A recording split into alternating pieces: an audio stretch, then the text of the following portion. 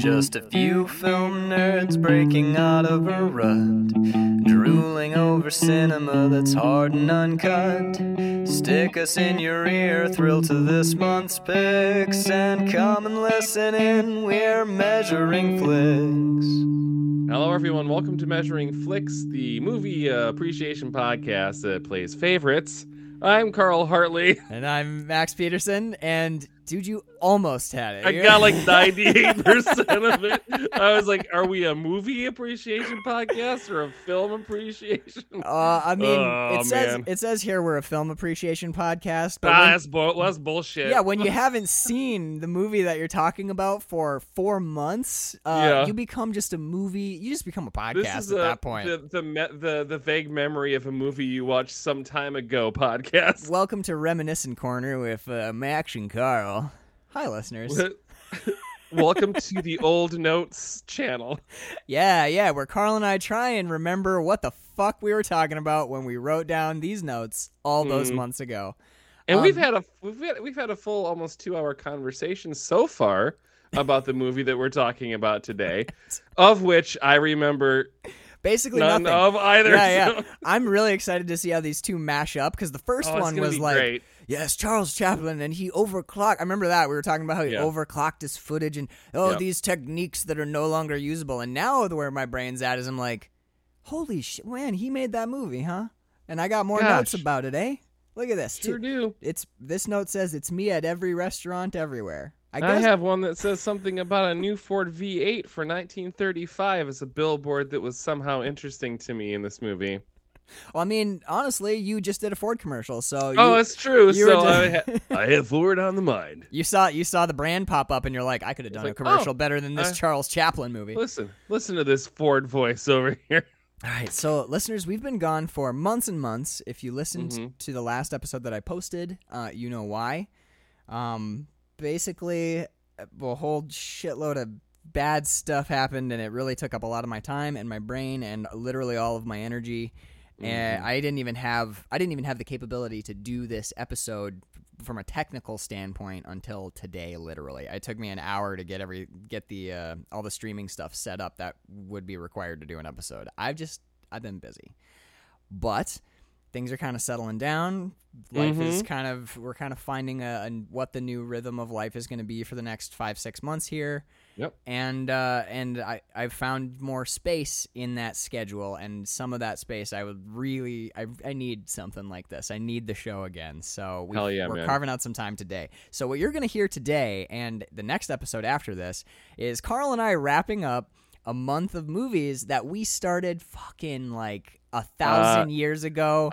I believe it was 2021. No, we were in the twos. Yeah, it was like in the 22s. I think we recorded the first couple in like January or February. We hit one more in March, and then shit went off the rails on a personal level for me. But so what you're gonna hear is 2 loosey-goosey episodes as Carl and I basically just talk to each other about movies, knocking the dust off, just catching up with the two.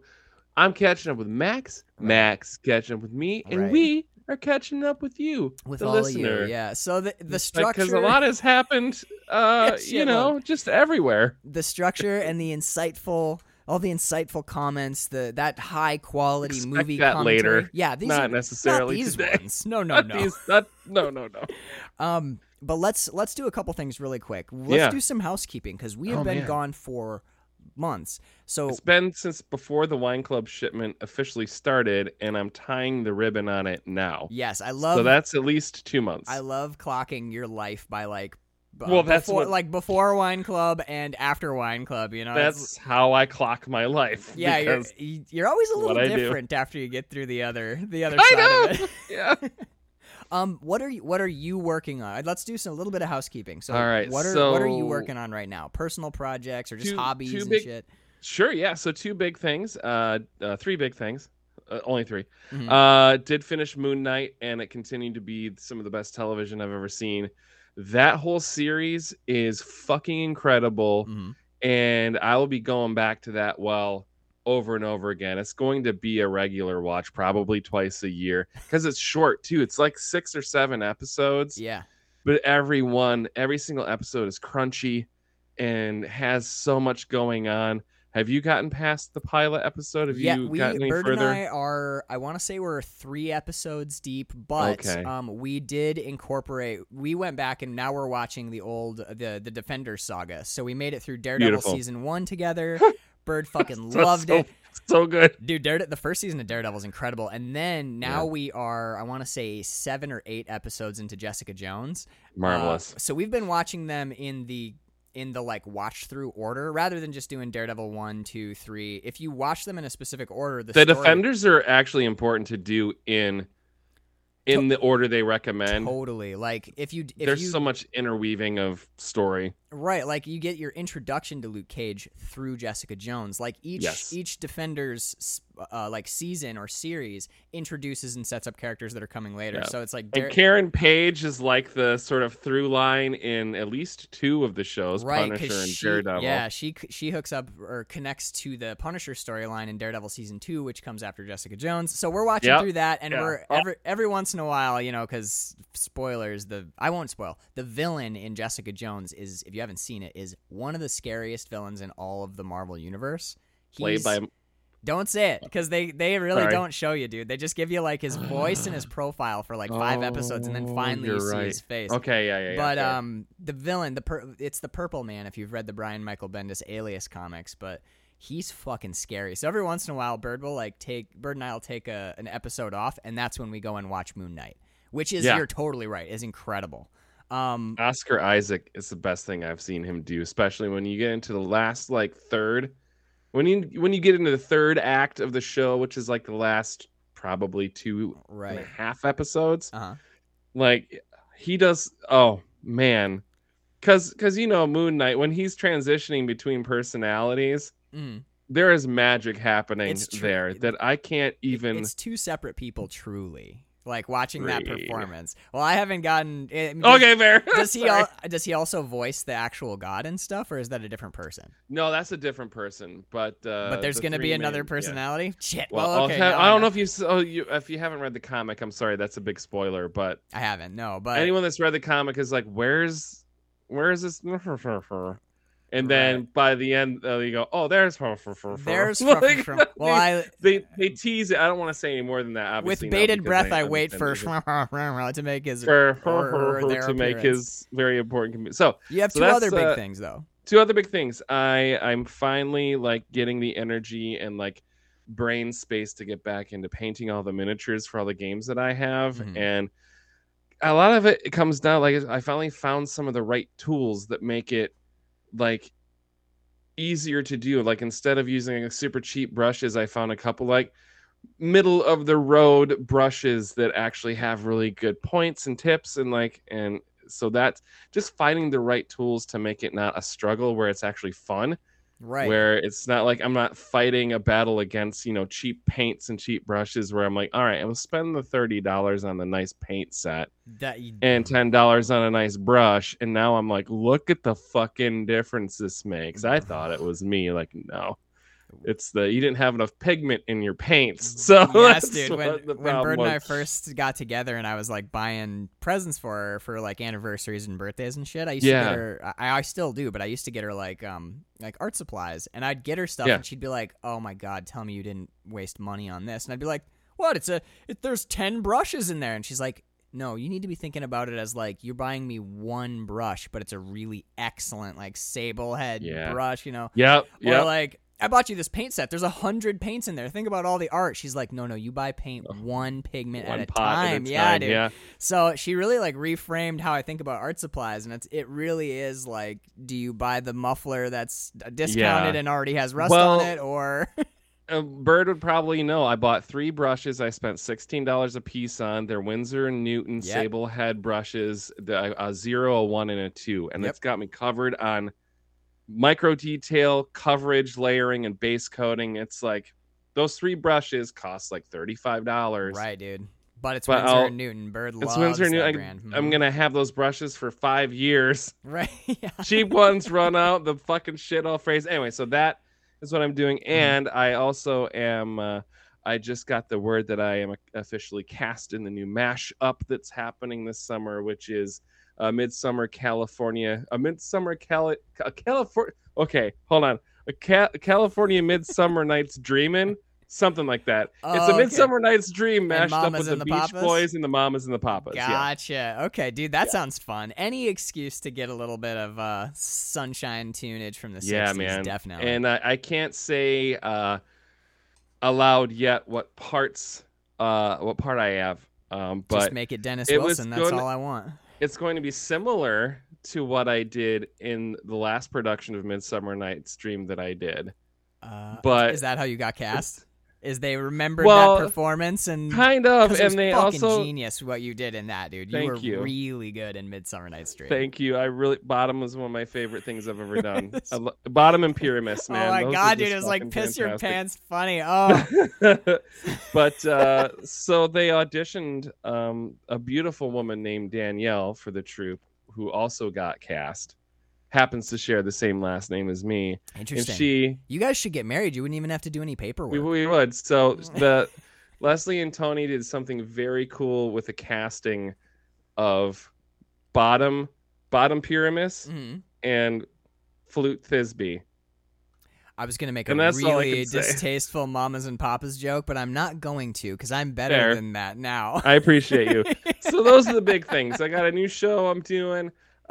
Picked up the painting hobby again. Of course, board game is just like I'm fucking surrounded, You're man. I drowning can't in them, stop. dude. I can every time Can't you move your stop. head, I see that whole bookshelf behind you. It's fucked up how many board games A you whole, have, dude. whole other bookshelf over there. Yeah. I'm looking The at just your Lord of the shelf- Rings expansion packs, and I'm like, So this little behind me, that's one of those shoe caddies that you put on the back of your door. hanging over the back of the Those door. are all small box board games in there. Oh, like you got Ramen Like- Fury and some Like escape room yeah, stuff. exactly. Okay, yeah, okay. exactly. I have a fucking problem. Not at All all. right, so that's bro. it. That's what Not at I'm all. doing. What are you doing these days? What I've been doing lately, obviously, aside from hanging out with my mom and doing Yeah. cooking and doing all that sort of stuff, I have been working out like a crazy fucking maniac because that is really helping my mental health a bunch. So Yeah. I've gotten like way back into calisthenics. So I'm doing tons of awesome calisthenics stuff. I got a set of Olympic rings, like the gymnastic Nice, rings. dude. Yeah. So I have no pull-up bar, so pulling exercises are really hard to incorporate. I can do pushes anywhere, but pulls are difficult if you don't have Yeah. a bar. So I'm like, well, I can't set up a bar, but I could throw some gymnastic rings over any one of these tree branches. So now I'm doing I'm that guy. I'm that crazy dude in the backyard doing fucking like gymnastics progressions on his gymnast rings as his dogs run around and the charcoal grill is smoking. I love it. It's very uniquely me, I think.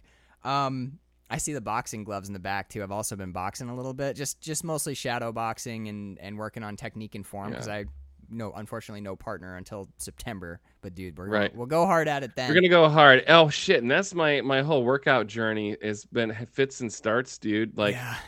like I went to go running and my gout came back, but now I'm on medication for that, so that's getting better. And then I went back to like getting back into shape, and then I got fucking COVID again. So Yeah, I'm that like, this is just stupid as shit. I didn't man. want to bring it up necessarily, but like you and D just recently went through a bout of the old COVID again. Well, So the this old is your- Rona. This is your second Sec- time. Second time, and let me tell you, second time not as fun as the first time. It's worse, eh?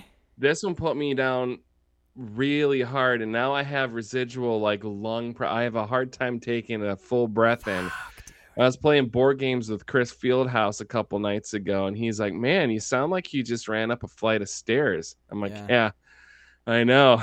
So hopefully that'll get worked out. But like yeah, man, I want 10 months to a year of like really tough working out to get into shape for this boxing picture we want to do. So Right. Yeah, we have some projects coming down the pipe a little bit later on. We would be talking about them today, but this new like personal stuff with my family's kind of adjusted our schedule, so we're gonna wait We'll till we get know there. more. Yeah, and then we'll tell you what we're doing there.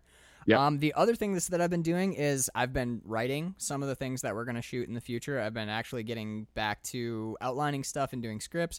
But the biggest thing that I've been doing is I've been watching fucking 2022's The Batman like once a day for like 5 days in a row. Saw your text, and I realized now that I never responded to that because No, I you haven't did. seen it yet. You I did. You did hit me back, and you're like, I'll watch it eventually. But if you guys have not seen the new Robert Pattinson Batman, if you've seen the memes and you're like, oh, it's a new, darker, blah, blah, blah, blah, ignore all of that. This, I'll just. I know I'm infamous for hyperbole on this show, but I kid you not. I've seen that movie. I've owned it for like maybe a week and a half, and I've seen it 6 times, and it's 3 hours long, and I've watched it 6 fucking times. The first day I saw it, I watched it twice back to back. I'll say this with no doubt in my mind, having just rewatched, because Bird and I we've been watching all the Batman movies, so I've seen them all in the last month. The Christian Bale ones, all the old ones. The new Batman movie is by far, hands down, far and away, the best Batman movie ever made, period. There's not a single shadow of a doubt in my mind. And then also, I would no fucking shit put this movie in my top 5 solidly. When you said that you have to rewatch Hereditary and Midsommar, I have to rewatch sure them. That it hasn't and Mandy make sure that they're secure. I'm not even kidding you. The new Batman movie might legitimately be on par with like Mandy, Midsommar, Hereditary. Hearing you say it out loud is giving me goosebumps to the point where it's like let's get through these episodes at a pretty good clip. Yeah. Because when we're done here, I'm going to go watch that, and then I'm going to paint models until my wife gets home from Chicago. Not the city, but the show. Yeah. Yes. But listener, anything that you've seen or read that makes you think like, I give this one a pass, or this one's probably, that's not true at all. But honestly, most of the press is amazing. Most of what I've heard about this going in was best superhero movie of all time. And I know we did have a long conversation about Marvel movies recently, but dude, I'm telling you, like, I like that conversation quite a bit. I've seen, me too, but like I've seen. And did you see the comments that Elizabeth Olsen has made about people that poo-poo the Marvel Cinematic Universe in the movies? No, what she's like when she said that when you like knock on like Martin Scorsese has done, when you state the things like that in the way that you're stating them, you're taking away so much from all the craftspeople and artists and set designers and actors, these hundreds of people that come together to create this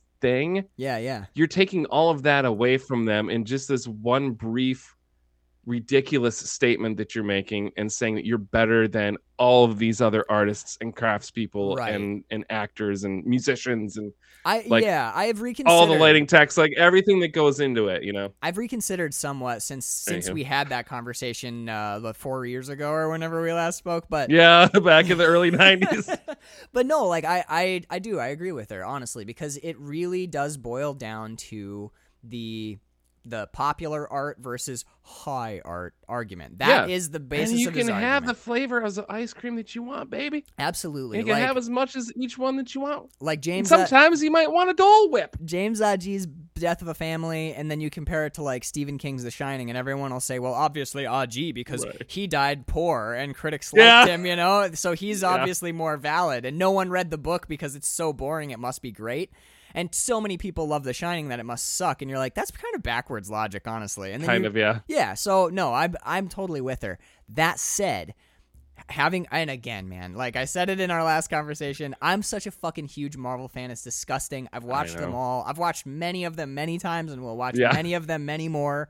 I think I've seen Shang-Chi and the Legend of the Ten Rings. That might be my favorite. Times. That might be my favorite one. Yeah. Like, legitimately, it's so much fun. But I've seen Infinity Gauntlet and Endgame. I've seen the ones that are supposed to like be these like rip your heart out, and they do, and they make you cry. And the Batman leaves them all in the dust, dude. Fair. This is the best superhero movie I've ever seen, and I can't believe I'm saying it because I've shit in DC's mouth. The DC Cinematic Universe's mouth for so many years on this show where I'm like... It's like an unfiltered dump just right in their mouth. I'm usually just like, they can't get their shit together, they don't fucking understand comics and DC blah blah. This team, this creative team, the director... I would love to see a turn for DC for the better, man. Yes. Because they've been shitting the bed so hard for about a decade. They've already... For as long as Marvel has been doing it right, DC has been doing it wrong. Wrong. Until this year, bro. Because, and like, obviously the Chris Nolan Batmans are... killer movies. Movies. I find those to be completely separate. They don't feel like part of the Marvel Cinematic Universe. And you know what's weird is the only entry that Batman has had into that universe, as far as I'm aware. What is it? Batman v Superman. Batman v Superman, the Batfleck. Yeah. That's kind of the DC Cinematic entry, and I'm like, that was what you guys pulled out. That's what you did. Yeah. But anyway. We're not here to shit on DC. I'm here to say, DC, keep the keep the magic alive. I hope they don't change a thing. I hope they don't change directors. I hope they don't. Cool. They get the writers back. When you watch this movie, man, it's gonna blow your fucking mind. Can I do it today? It blew my mind. All right, so that's me. That's the end of all that. Let's talk about these movies that we no longer remember, Carl. Perfect.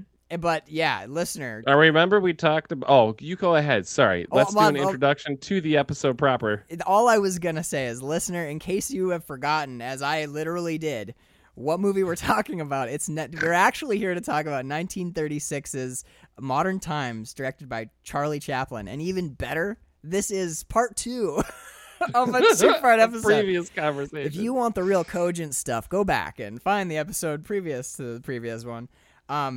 So basically, man, we're about halfway through the movie, I believe, right? So he went to jail, got back out of jail because he helped foil a prison break.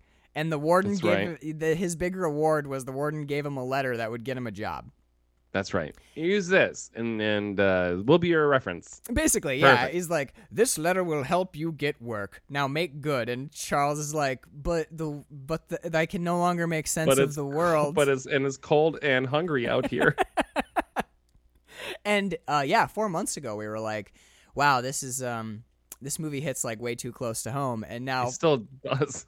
Even more so. 4 months beyond that, with not to like date the episode that we're in, but yeah, things are kind of a lot like Mr. Chaplin, or I like to think of this character as the Tramp. Yep. This is like I said that I like to imagine this as the origin story of the Tramp as Charlie Chaplin's last. As Charlie silent Chaplin's film. last, yeah, I dig it. So basically, what happens is we've already been introduced to the gammon. Yep. She got caught stealing bread, but the Tramp was trying to Chaplin's trying to take credit for it, and then Dust Bowl Sarah Jessica Parker comes along, and she's like, no, she stole it. He's just trying to be a nice person, so you should jail him too. She's just such a bitch. People sticking their noses into where they don't belong and trying to. Yes, so it's like that whole. Oh, he's not. Yeah, it's basically now. It's basically now. It's like people calling each other out. And I'm like, what? Just shut the fuck up. Why are you being a bitch? Calm down. Mrs. Jessica, and I don't know why I made her say. She does look like Sarah Jessica Parker, like a smidgen. Like she looks like she just. To be fair, I don't remember what anyone but Charlie Chaplin looks like in this movie. I mean, I remember what the gammon looks like.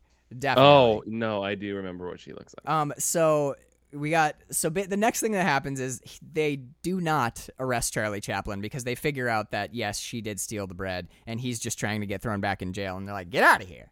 Get out of here. Because he's hungry, and it's a place to sleep and shelter and food. Speaking of hungry, his next ploy to get back into the system, his leap at recidivism, is he goes into a restaurant where it's kind of, you get your tray and you build your plates. He walks in and grabs a tray, stops, turns around, grabs a second tray. He's like, if I'm going to go to jail for stealing food, I might as well fucking steal some food. And my first thought watching it was, I was like, that's literally just me. Every single time I walk into a restaurant, I'll sometimes order like 2 entrees, and they're like, "Oh, I'm sorry. Are you meeting someone? Should I bring a second set?" I'm like, yeah, you can bring a second set because I'm gonna." It's like me at the Golden Corral. I'm like, how many fucking plates can I fit on this? Is that for the whole table, sir? I'm like, no, this is my first round of 4. Sometimes you could just pretend though. You'd be like, man, I guess she stood me up. I should eat this dinner so it doesn't go to waste. That reminds me of like when I would a drive through sometimes. I'm really hungry and I forgot to eat breakfast, so it's like my only meal for the day. Yeah. I'll order like, all right, give me a number 1, large fry, large Coke. And they'll start ordering more things and 2 regular cheeseburgers. Go ahead and give me a 10-piece nugget.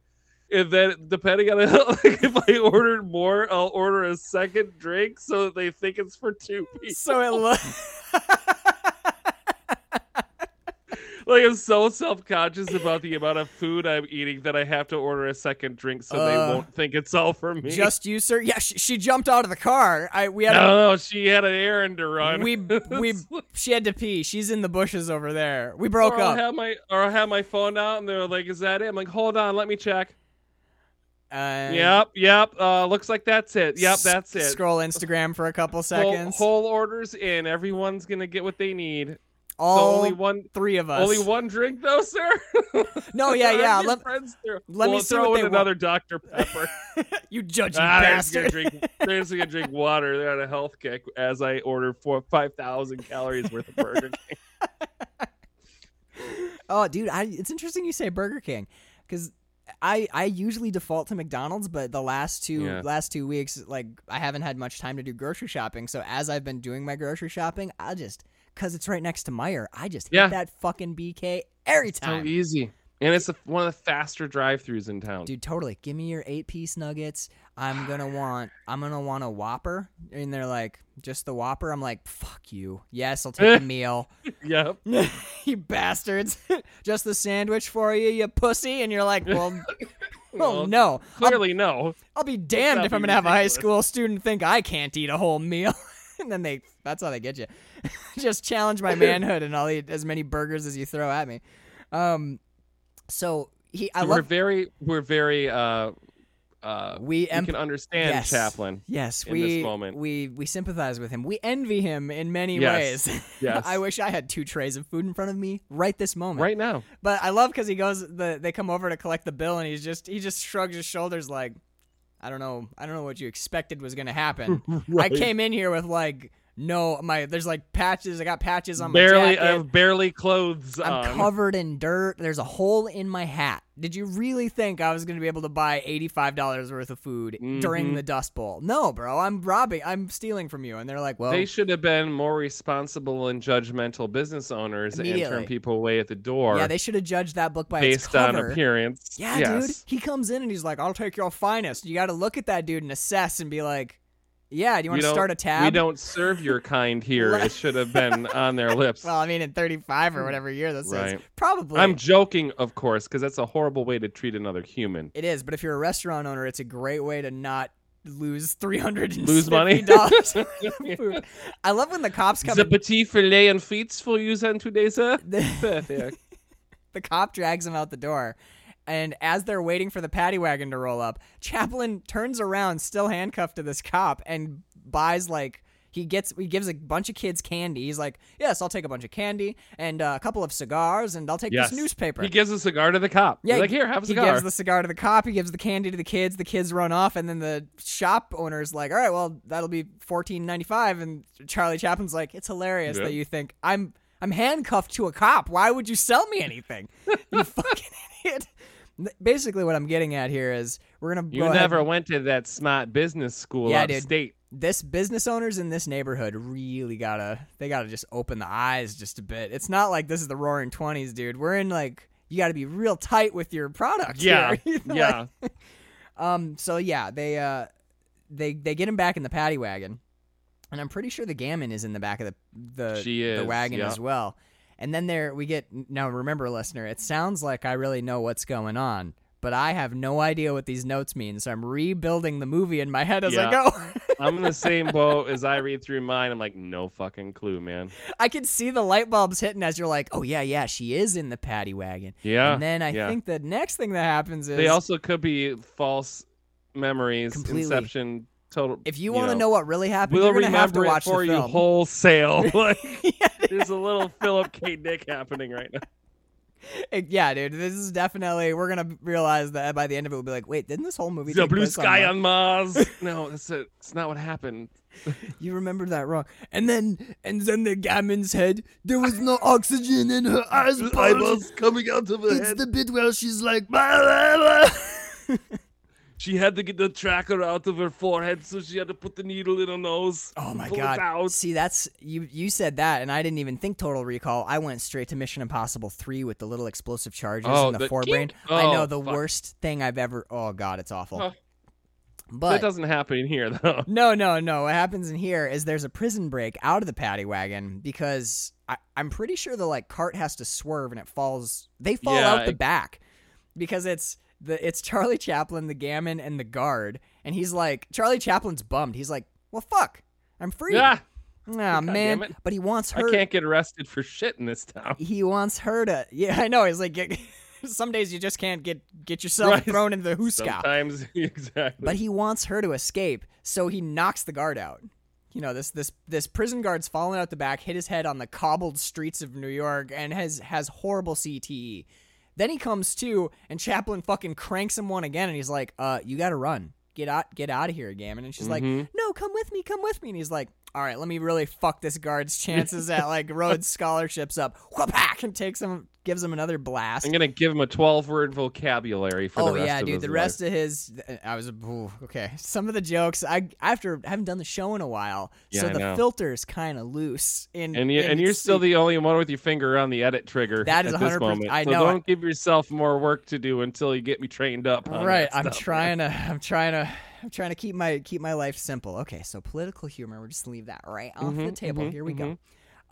So what that leaves us with is they're living the dream. They're broke. They're on the run from the law, and they are completely shut, more or less, of the system that drove them mad from the word go. Yep. So I think it's interesting that at this point in the movie, if you remember where we started, it's. Remember we talked about in the previous episode when Chaplin gets sucked into the machine. Once he's actually in the inner workings of the machine, he has that... sees the workings of the Matrix and the... Yeah, and he comes out the other side with this like clarity, and he's become philosophically and maybe mentally free, if not, because he's still got he's in the same boat as the rest of us. Right. You can wake up from the Matrix, but the Matrix landlord... If you still don't have money for food or a place to live, you're still at the mercy of that particular prison, yeah. It's like the Seneca quote, like, you can shackle my body, but you cannot ever shackle my mind, or whatever. My mind range is free. Well, but it kind of sucks to have your body in shackles, so... Right, there's definitely something to be said from not being physically shackled as well. Right. But I do think it's interesting that at this point in the film, after their prison break, we see Chaplin and the Gammon I wrote down, absent machines or technology. What we're left with is a patch of grass beneath a tree upon which to admire this flower. It's really interesting. Both of them, they take notice of each other. They're not so much like running around. They actually sit, and rather than talking about production, productivity, crime, punishment, right, wrong, labor unions, hardship, they talk about their dreams. Mm-hmm. And that the first time that we see them really like relax into what they want out of life, rather than what is necessary for their survival in this moment, or what's going to take them to the next paycheck or the next meal, the first time that they actually think broadly about their situation in the world is in this tiny little snow globe patch of nature in the middle of... like a nature's oasis and outside of the concrete jungle. Yeah, and I said that this is one of the first human interactions in the entire movie that does not seem aimed at extracting transactional capital or maximum labor from people, but just the pleasure of each other's company. Yeah. Which I really liked. And then they have there's this really heartbreaking but beautiful scene where they have what I call an impoverished person's fantasy of affluence. They don't imagine it's the honey, I'm home. Oh, come on over here. I've made you 2 trays worth of food and 2 cigars. They'd never imagine the job. If you think about all the times you've seen this fantasy play out in cinema or in books or whatever, honestly, in your own head, I do this too. Right. Where you think like, my dream life, what does that look like? Pie in the sky. You never imagine the job you're working. You always imagine arriving home to your beautiful house after the job, to this beautiful woman. Now I'm talking about the film again. To a beautiful woman who's got food on the table. You never see the woman cooking, but you always see the meal. You never see the job. You see the spoils of the job. Food, apples, I think, grow on trees literally into the living room. Chaplin throws the stem on the floor and wipes his hands on the drapes as though none of this will have any consequences because it's a perfect world where they clean themselves and the floor sweeps itself. And I mean, literally, there's free milk from a cow that wanders by. By them. It is one of the funniest little fantasies that you ever see, but from a modern perspective, and you got to remember, this movie is being made during the Great Depression. Mm-hmm. Like bread lines and Yeah, like Yeah. what they're depicting in this film is happening in the country. So when you see this like this fantasy of everything's going to be fine and we won't have to work for anything and it's all going to And be milk, everything's available. Yeah. it is physically funny because of the way that it's shot and structured, and because Chaplin is a comedic genius, especially in a physical comedic genius, like the way he tosses the apple, the way that his whole body's moving as he's wiping his hands on these fucking beautiful clean drapes. But it's also at the same time like you got to imagine that people watching that scene at that time, that's a harsh critique of the society that they're in. You know, it's like it's almost like he's going for like a wake up call. You know what I mean? Where he's like, "Isn't this funny? And isn't this how you feel? And isn't it ridiculous that this is what you're aiming at?" Like this movie is escapist in some ways, but I think that it's escapist in order to drive home the realities that's escaping from too. And Chaplin was best at that. Like, one of the greatest ways to share a point, or to not necessarily share a point, but to show somebody the truth, Right. is through the use of comedy, Right. and imagery, because you're not beating somebody over the head with like a big speech that someone's giving, or this major conflict between two characters where it's this finely written Aaron Sorkin-esque dialogue, and it's very like wrought and it's just like steeped in fucking like 14-point words and shit.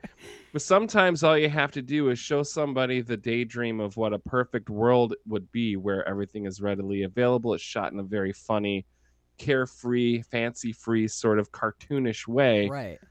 And you get the same point across, but I think it hits on a much deeper emotional level, because it's finding its way into you as a viewer through the use of something that is very easy to consume, which is humor and comedy, where you don't have to like think about it too hard. It just sort of gets soaked into your subconscious, and you get to sort of marinate with it. I think it's like the little spoonful of sugar too, which is absolutely. And it's also by contrast. So like you could do a really serious drama where the kids are starving to death, but this one does have their dad die in a bread line, and then the kids are going to get sent to the workhouse. But because it's funny, you're more receptive to what you're seeing, and it can sink in and work on you over time. So like maybe you don't think about it as you're watching it. Maybe you're thinking, how funny is that Charlie Chaplin guy? But then a week not later, in the way you're thinking about it, like watching something like Hunger. Yeah. Oh my God, you watch Where Hunger, and it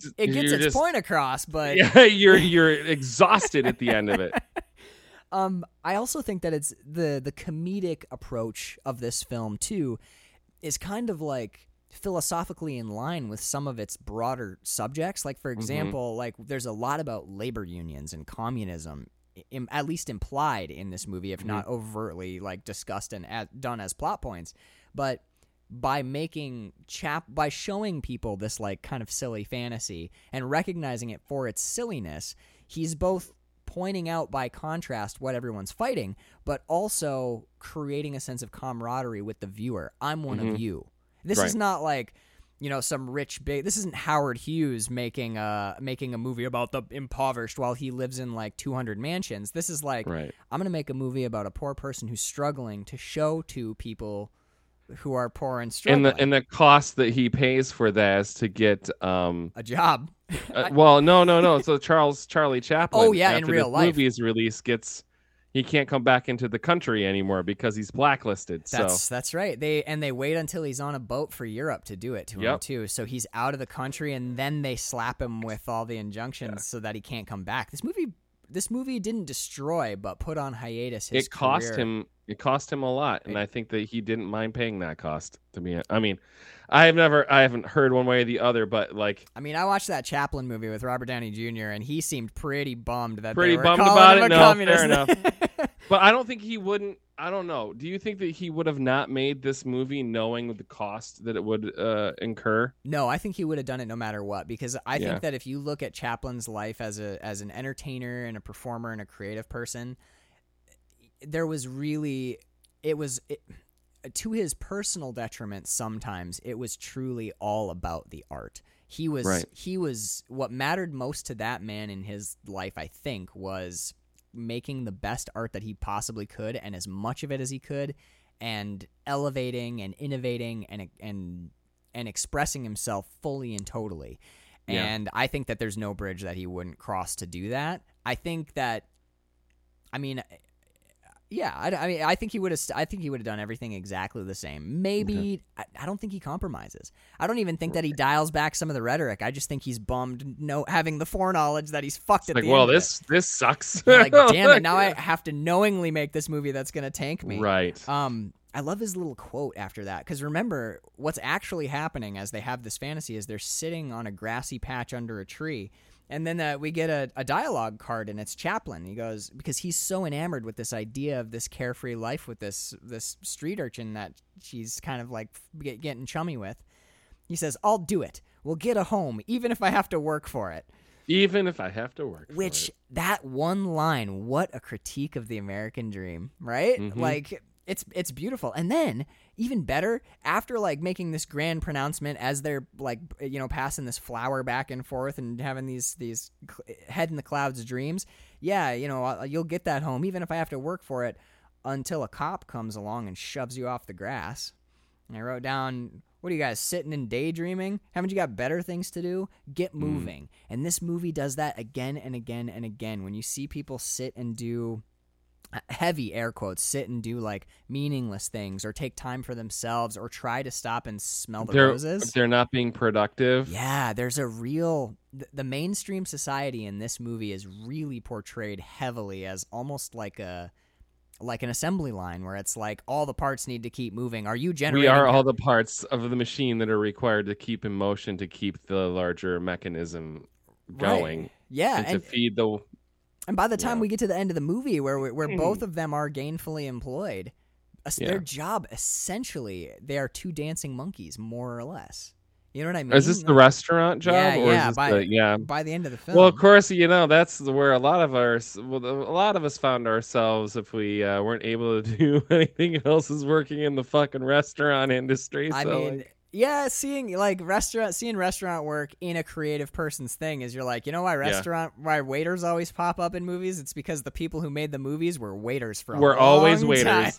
They say, right, which most creatives have been either a bartender, a server, or worked in the service industry in some capacity. I can almost guarantee you. And for those of you who are like trying to do the creative thing, there's a reason that is so. You can make enough money to live on way fewer hours than the standard 40. You can typically get away with 4 days a week instead of 5. I'm rolling 3. Which is a big to be fair, if you can do it. My shifts are long, to be fair. I am working like longer shifts than is typical of a restaurant, but I'm working 3 days a week right now, and I mean, with what's going on in my like personal life, that's super, super helpful, because it affords me a lot of necessary. Yeah, it affords me a lot of time. But previous to this thing that's going on, I did a whole episode about it. I guess but previous to my mom getting sick, what I did was I used all that fucking time to just generate all these art projects and write movies and do music.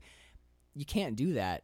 I'm not trying to be a downer if this is what you're after, but it's really difficult to fucking do that with a 40-hour-a-week job. Well, 5 days a week job requires one of your 2 days off to get everything done that you need to get done that you couldn't during the week. So really, you have 1 day off, and most of the time that is with friends and family, and trying to get some sort of social, like get your social battery filled up with people you haven't seen. So now you have 4 hours in a week to do measuring flicks, or to try and read a Stephen King book and write thoughts down about it. Like, how do you do it? I know. And then you hear the people online who are, like The Rock will be telling you, like, what you do is you get home from work and then you start to work, and you're like, yeah, but what if you're like really tired? And he's like, well, fuck it, you sleep less. And you're like, okay, I get it. You're like a crazy person with a huge amount of drive and adrenaline, and But he also has the fucking money and support to be able to do that. Well, he did grind his way up from not. Sure, he did, but he wasn't like. I think there are outlier people who can do what he's saying, but I think that for the vast majority of people, the biggest thing that you can do to help yourself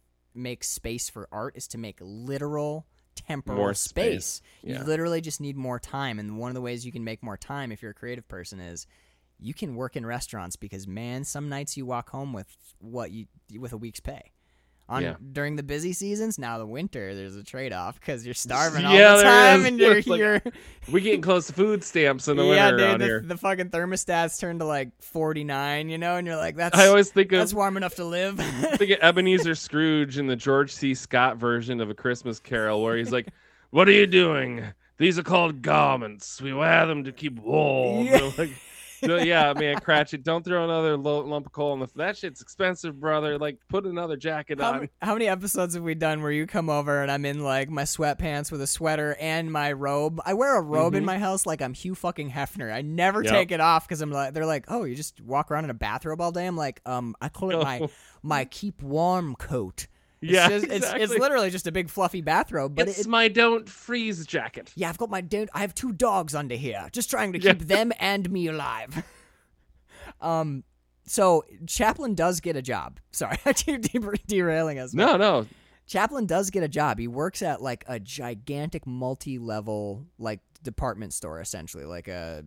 What would this? I don't even know what this store would be. It'd be kind of like back how department stores used to be back in the day in the big cities. These multiple layers, like floor 4 is housewares, floor 5 is the pet supplies, floor 1 garments and ladies wear, and floor 2 is like so that multiple level like a Macy's.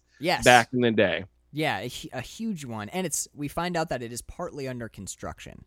Yes. And there's some really interesting stuff here. Still a couple floors still under construction.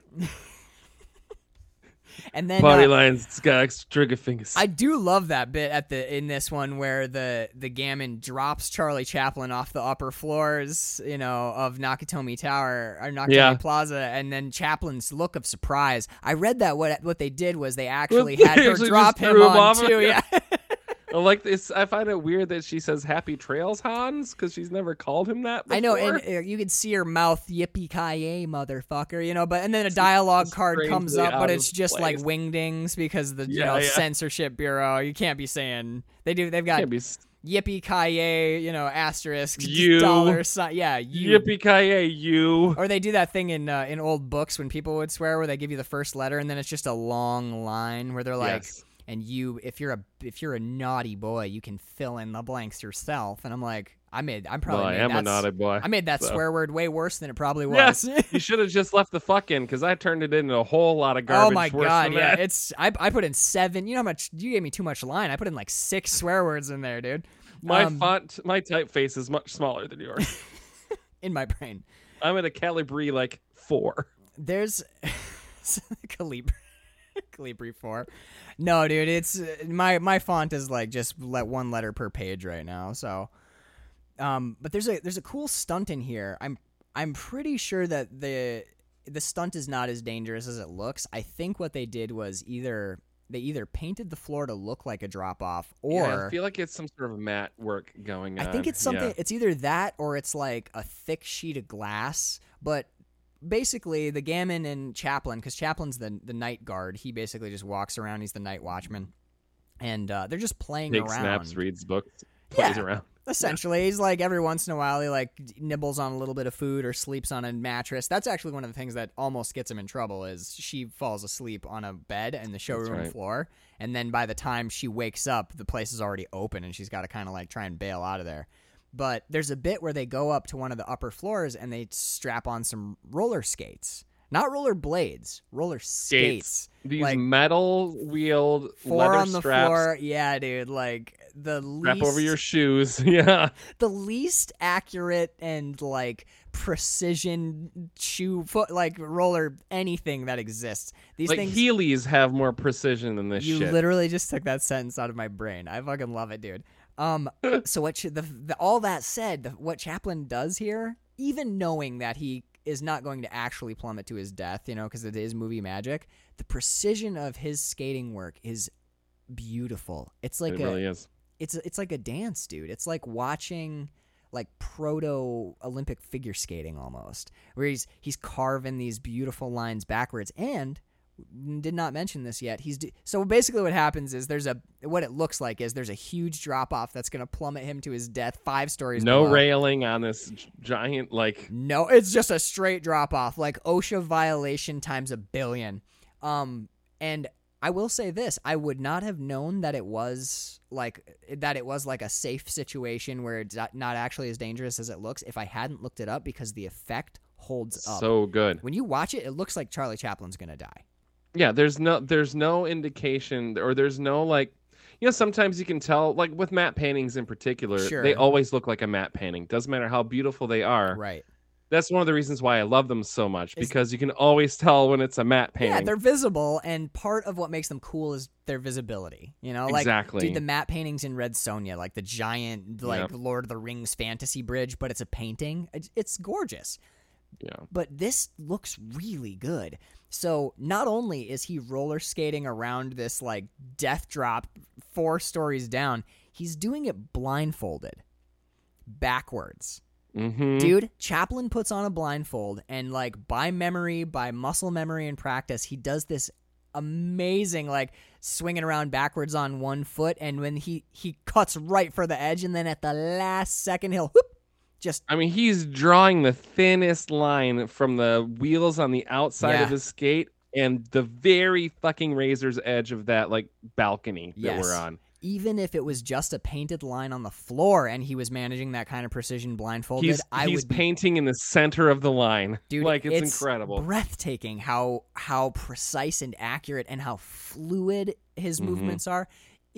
Remember again, these are steel skates that go over your shoe with cheap leather straps. These are not like you went to the roller rink and rented your 9.5s and strapped them on with like wheel bearings and like nice hardened plastic or whatever. No, these are like fucking steel skates. Steel skates with like twine to get them on your boxy wooden shoes that you're wearing, because it's shit. Yeah, and he's still pulling all this stuff off. It's amazing. And then of course the Gammon notices that he's gonna die, basically. Yeah. and she comes over. He can't hear her screams because it's a silent movie. Yeah. I've been waiting all episode for that joke, sir. In the silent era, no one can hear you scream. That's the one note that I remembered what the fuck it meant. It's pretty fucking death-defying. I'd like to see a dialogue card for a scream. All the A's written out, and it fills the whole card. Oh, interesting. You do your all A's. I do my A's, 1 A, all H's. Oh. But that's more like that could be her scream. She might be like, oh my god, that's fucking scary. Like so terrified that no sound comes out. It goes silent on you. I'm pretty sure that this next note is only because I had recently done an episode of Cassandra Explains It All when I watched this movie. But I think it's kind of I applied what I'll just read the note because it's crazy talk. I said Chaplin is working with magical principles here. It's seeing the mountain that scares you off fighting it. The fear of what you must do, which might not actually be that difficult. The fear of the consequences of failure, that is what paralyzes us. It's the freedom from the fear of consequences, the freedom of Tyler Durden's rock bottom, and the wisdom of the Buddhists that allows one to do anything. If you think about it, what makes Chaplin, it truly, like in the real world, what allows Chaplin to be that precise and skate that well is knowing that he's not going to die because what he's doing is actually safe, even if it appears there's no fear of the fall, too. I mean, of not seeing it. When you remove the fear of the fall, because, again, the actor Chaplin knows that even if he fucks up, he will not die. There is no fall, right. Because the fear of the fall has been removed, he's able to execute perfectly. Mm-hmm. So often, it's this is a Buddhist principle.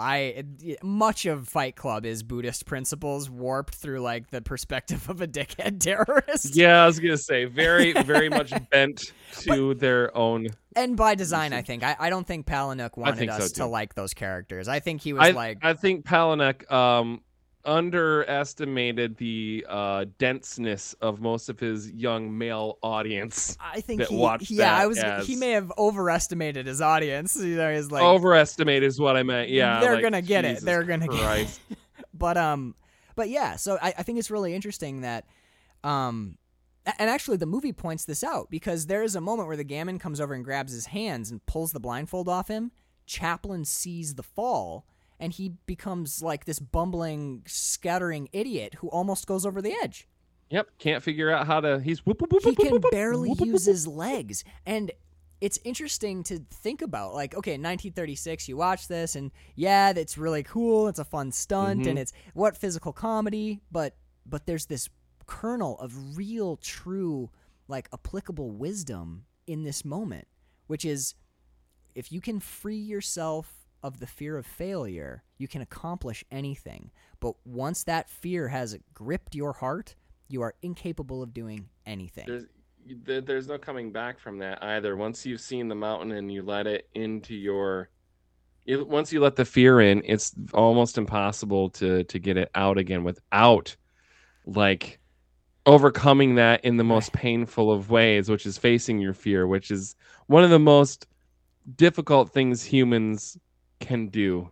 Yeah. Is like, and it doesn't even have to be a big fear, like a fear of something.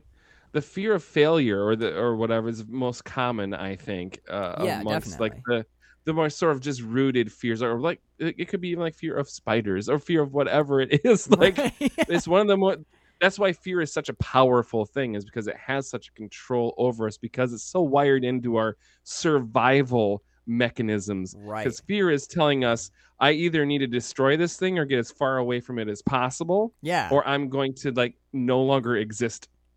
Yeah. Because I will die. Right? Yeah. You have fight or flight, and it's Yeah. not just it is literally a physical response, but it's not just a physical response. It's also, I think, a mental and emotional response too. So it's like, all connected. It's an entire being sort of response. Like, right? Because what do you every do? part of us that makes us click is tied into that fear response, because it has to be, because the entire That's how you being, live. That's how you survive. the entire being needs to like be aware of what that means and react to it appropriately. But because of our big brains and how far we've evolved and how much our world has changed since the time where it was like, fuck, tiger, run, to like, it's literally like, I either kill this thing or I run away from it, right? Yep.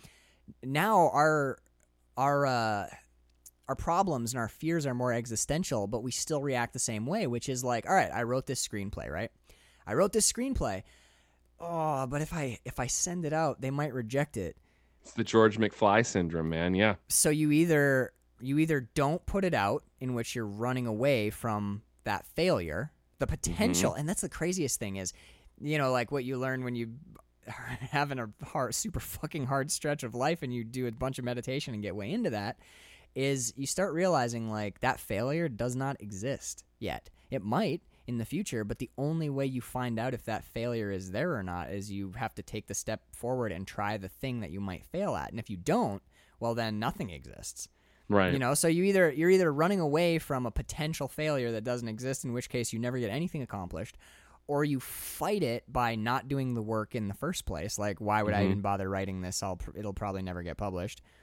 And then depression sets in because you're not doing the thing that you feel driven to do, but fear is keeping you from doing it. Right. Like, it's a vicious fucking thing that we do to ourselves. Yeah, and it's really hard to overcome, like you were saying, because it's baked into us as a necessary survival mechanism of our species. So like, we as an animal need to figure out how to. There's this movie, I don't know if I've mentioned it, it's called The Batman.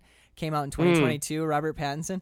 There's this vaguely familiar with the concept. There's this fucking great line in there, and I'll give it to you out of context because truly, I'm grateful that nothing was spoiled for me, and I don't want to spoil anything for anyone. It is a movie that you should just watch because you're not going to believe what they do in it. You're going to be like, this is a Batman movie though. What the fuck am I watching? But there's this great line where it's Bruce Wayne, not Batman. He's sitting there and he says, it's like one of the few moments where you see him, and he's always struggling to keep himself like in check. This is Batman year 2. He's only been doing this for 2 years at this point. Oh, I love it. And he goes, oh yeah, dude. And he goes, oh man. He's talking to Alfred and he goes, God, I never thought I would feel fear like that again. I thought I'd mastered all that. And just that line, like the idea that Bruce Wayne, who's spent his entire life from age 14 until 25 when he comes back to Gotham, according to Frank Miller's comic. That's when he returns as 25. but he's been gone for like a full decade, mastering his mind, mastering his body. We find out in Grant Morrison's comics that he's like done all these crazy Eastern Buddhist meditations, and he does transcendental meditation. He can slow his heart rate down and all this stuff. And then in the movie, he's kind of confronted with something that challenges him, which that's not a spoiler. That's just what happens to Batman. It's the Batman movie. Yeah, but he's confronted with something that challenges him very profoundly on like a mental level rather than a physical one where he can fight. And that line of, I thought I'd mastered all that. You never do. You never do. There's always another page, man. Yeah, and that's the heroic work. That is what makes a hero right there for me, is like when you're challenged and pushed rather than fighting or running. See, that's what I find interesting about Daredevil, because Daredevil is the man without fear. Right. But Matt Murdock is he's the man of fear. Fear runs through him like it's his life essence is fear. Right. He's terrified, and the fact that Daredevil is the man without fear, that's why I love him. He is a man with fear, right. But because he's facing that fear every single day, every single night to protect his city, to protect Hell's Kitchen, like makes him, in my opinion, so much more that hero, that superhero, where he's constantly facing the fear of his own like issues and shit, or like the fear of hurting other people, or the fear of going too far, right, or the fear of that he him not being able to do any right, exactly. So I just find it so interesting that for Daredevil is the man without fear, but he is the man with Matt is all so the afraid, fear, right? Because he has so much to lose. But that's one of the things that I like most about superheroes that do the alter ego thing, like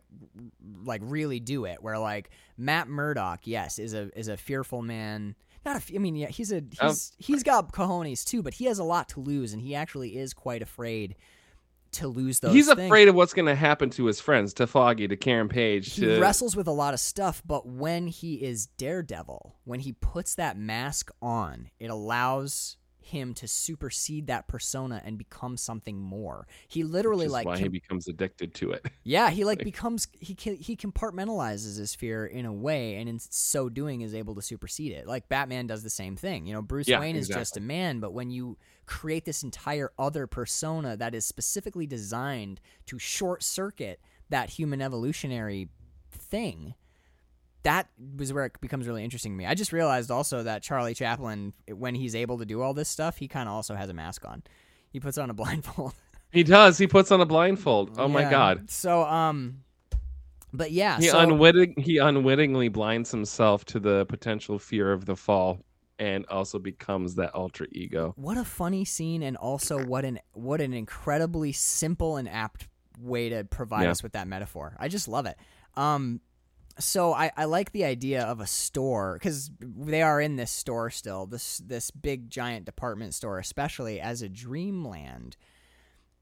I think this is one of the things that got us, and I think he's pointing it out here. This is one of the things that got us as a society and as a culture and turned us into this kind of mindless consumer class. Is you can walk into one of those places, especially like a Kohl's, where they have housewares and clothing and board games and, or whatever. You can walk in there and you can imagine your life with stuff. Mm-hmm. You walk in and it provides a template. Oh, they have displays set up of what your living room and bedroom suite will look like. It's literally like a controlled temporary fantasy space where you can go and, if I had this bed, this is what it would be like. Or honestly, they can even get you with what they call marketing. Yeah, that's right. And it's quite insidious. And this movie really shows it well, because you see them start to play house. And you realize that if they only had the capital, they would be buying all of this shit, and they would bring it home, and they would set it up in their house. A matchbox of our own, a fence of real chain link, a grill out on the patio, disposal in the sink. We're gonna get so sued. No kidding. Get sued by Little Shop of Horrors. I only did a few bars. We're fine. That was honestly, dude. One of my favorite things is when you sing, because when I edit it, sometimes I'll go and try and find the song that you do. Many times on this show, you've sung stuff, and I'm like, he's just fucking around. There's no way the real song sounds like that. And then you open it up, and you're like, that is legitimately how that dude sounds. Or like, wow, he's almost like on tempo. Even you've got a musical theater brain in you, dude. Thanks, bro. So while they're there, like playing house, and she goes upstairs and falls asleep on a bed, and while he goes downstairs to, like, air quotes, continue his rounds, and he's still on his skates, by the way, and he runs into some robbers, some people who are there to like burgle the store, right? Yep, but they're not robbers, they're just hungry.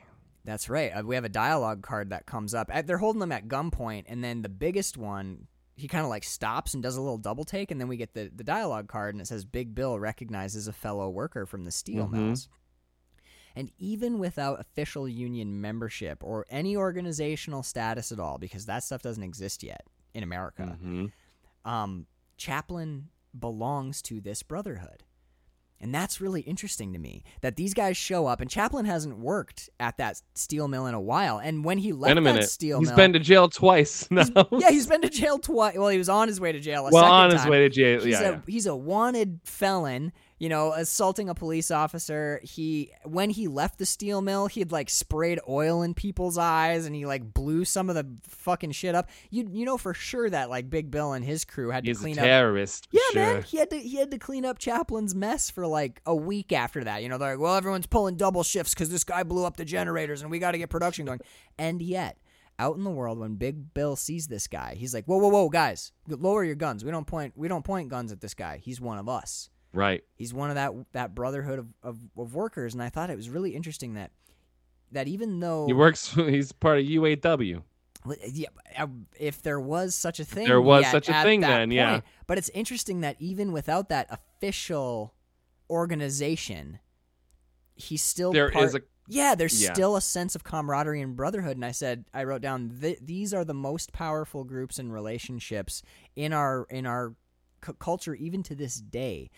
Those intrinsic to a group or unspoken and unofficial. Like, if you can get a group of people all together who all recognize each other as part of that group without having to have a badge or a secret handshake or whatever, if you can truly a brand on your lower back, right? You never had to do any paperwork. You didn't have to. Yeah, you don't have any, like, markings that signify you as such. But if you can really form a group of people that's that tight knit, where they recognize each other on the street and will go out of their way, even if it poses a risk to themselves, which stopping this robbery mid-thing to, like, incorporate Chaplin back into their group is kind of risky. That's tribal. That's basically how human beings have evolved. Like, that's the reason that these groups are so powerful, I think. It's really interesting. I have... Oh, my God, I do know what this is about. So this is where Chaplin is going to get, I believe, arrested again, because they take a couple of shots at him before Big Bill recognizes who he is.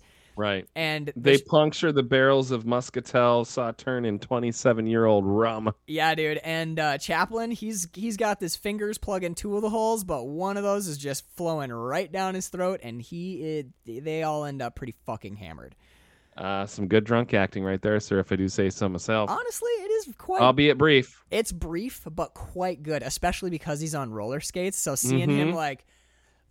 There's another one he does called, I think it's called, like, A Sunny Day or Sunny Day in the Park or whatever. It's one of his shorter movies, but there's a bit where he's on a boat that's rocking back and forth and he gets seasick. That... You can see Chaplin's drunk acting in that one. They give him some time to do it, and man, he's fucking good.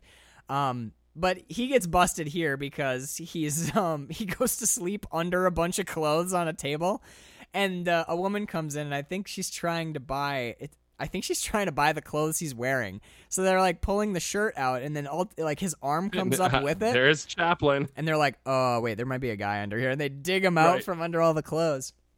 But it'd be a shocking shopping day at the mall, wouldn't it? It would be if you were trying to buy like a suit coat, and when you pulled it up, there was a hammered drunk person, rum reeking dude with roller skates on. You'd be like, oh my God, I'm leaving. Man, these are a real tight fit. They're making my ears all. Do you have Like any? crazy. Do you have any over the earbuds? I don't at the Well, moment. July's coming We'll figure up. it out. July's coming up. We'll get you a little birthday present. We'll get the Yeah, buddy. We'll get the earballs all taken care of. Ooh.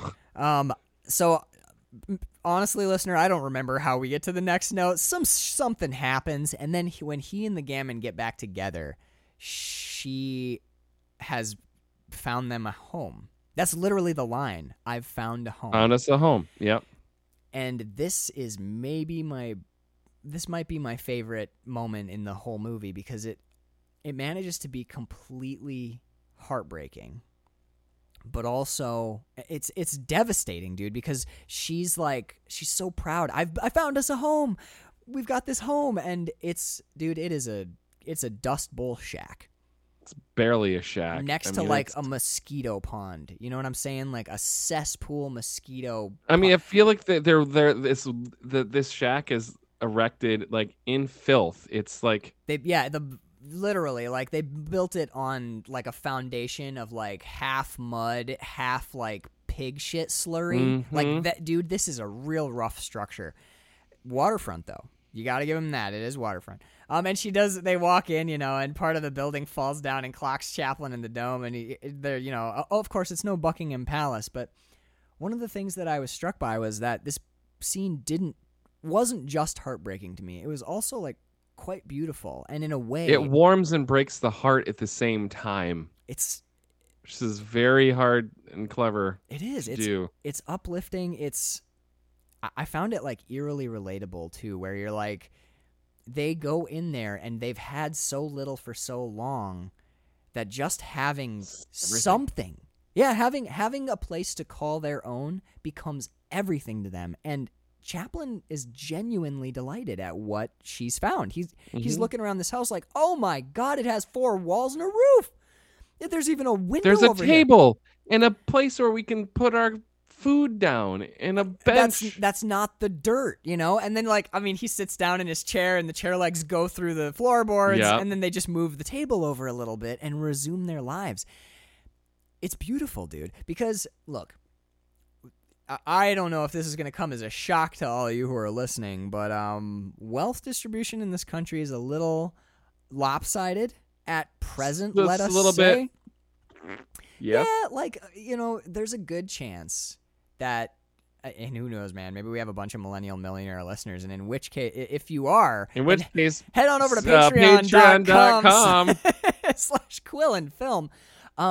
But don't be a lurker, be a supporter. We will talk about the patrons, by the way. I want to thank the hell out of them for their insane patience. And give them some content, which is why we're here. But it's kind of an interesting lesson, which is like, yeah, it's no Buckingham Palace. The people listening to this, you are probably not Jeff Bezos. If you are Jeff Bezos, Patreon. No, but I'm just kidding. Yeah. But, like, there's a good chance that we're all going to fall short in some way of the, like, materialist aspects of our dreams, simply because that amount of money is hard to get at.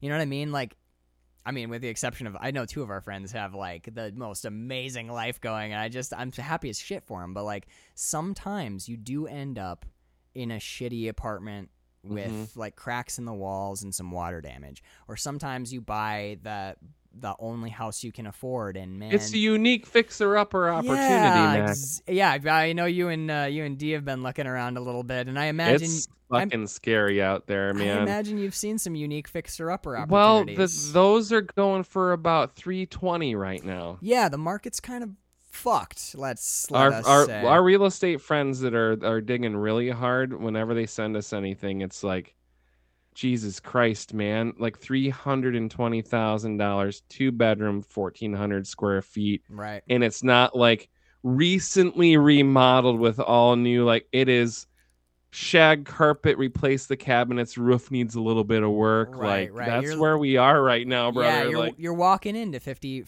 grand just to make it livable. Yeah. But there's something about this. There's something about this scene in this movie that the reason that I find it uplifting and beautiful and heartbreaking is to some extent, I think that like this is an experience I am personally familiar with. You get into a place that's got some issues. You've been over to my place, man. You know, like where I'm sitting right now, I'm sitting in Bird's office chair, and I'm looking at the top of my computer screen, and my computer screen is at maybe a 30-degree angle from level. Because the floor, like this part of the house, is literally like sinking, and the play a very foundation's fun settling. game with a sack of marbles in your living room to kitchen Hell to yeah, Bird's dude. office area. You can, It's like we're drop them all in the center of the room and bets on which direction they all go. yeah, dude. It is not. There's definitely some listing. There's cracks in the ceiling. There's a little bit of water damage here and there, and yet, it really doesn't matter where you are. It matters who you're with and what. Yeah, and because I love being in your apartment, and I love how it feels in your space. Like it's because of what you and the perps have made it. Right. It's what you. It's kind of like what you do with the space, and the biggest thing for me is it's the attitude at which you approach your situation. I've recently been rereading Cosmic Trigger by Robert Anton Wilson, and one of the most interesting ideas in that book to me is this idea of the reality tunnel. And we don't have to go like way deep into this. I know I've talked about it on the show before, but the basic gist of it is this.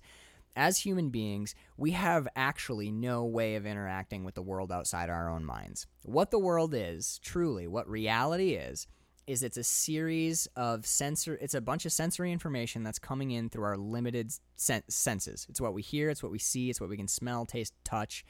And that our brains take that information and they build what the world is. Now, depending on your mindset or what you can trick your brain into believing is true, your reality can change drastically. The famous example is they did an experiment where they essentially did classical conditioning to force a bunch of people's brains to believe that the color blue was green and the color green was blue. And the effects of that lasted for about 6 months without reinforcement. So after they were able to get about 70% of the people to actually click over into that, where the sky looked the color of grass and all the trees were the color of the sky, it was apparently quite fucked up. But those effects lasted for 6 months. So they were literally able to create a group of people who were walking around in a world where the sky was green. Truly. So if you can make your brain see a green sky, then, well, no, that's not objectively true. Well, for those people, it is. It's 1,000% objective. For my dad, it's objectively true that green and red look like different shades of brown. Right, colorblind. That is his objective reality. Right, yeah. So, like, there's no amount of description or there's nothing that will ever inform his brain what red and green look like. Right, that's simply... There's no concept of that. That is simply like not available. Sorry, I'm always watching my phone now just in case. Me too. But yeah, man. So like, but Robert Anton Wilson says that he gets into like how mindset can really affect that. Like, if you wake up and you're like, man, look at my shitty apartment, and I don't have a Ferrari, and this fucking sucks, and I'll never do this, and la la la la la. Well, that's your reality, man. Yeah. So that becomes the reality that you're shaping and building. And this moment in modern times is a really amazing example of how much your approach to your life and how much your mindset about your life can affect your quality of life. One might argue that is everything as far as like your perception of the world around you. It works the other way too, man. People that are born into or have amassed a large amount of wealth in a short amount of time, they literally have everything they could possibly want or need, right? And have this mental image of either it's not enough or it's too much, or this is now a prison. Sure. And wouldn't it be better if? So it's what we create in our mind as the translation of the space around us is everything. I mean, it's our perception is reality. That's the whole thing. I'm a little bit keyed into this right now as well, just on a personal level, because one of the things that obviously, as my mom is going through her chemotherapy treatments, one of the big things for her is her mindset day to day. You know, because like obviously super, super scary, physically really difficult. mentally really difficult. Just thinking about like knowing what chemotherapy is and the reality of that is happening. You know, there are some days where, or it's not even days. It changes like hour to hour sometimes, where like she'll come down and she'll just be like, oh, I'm not even.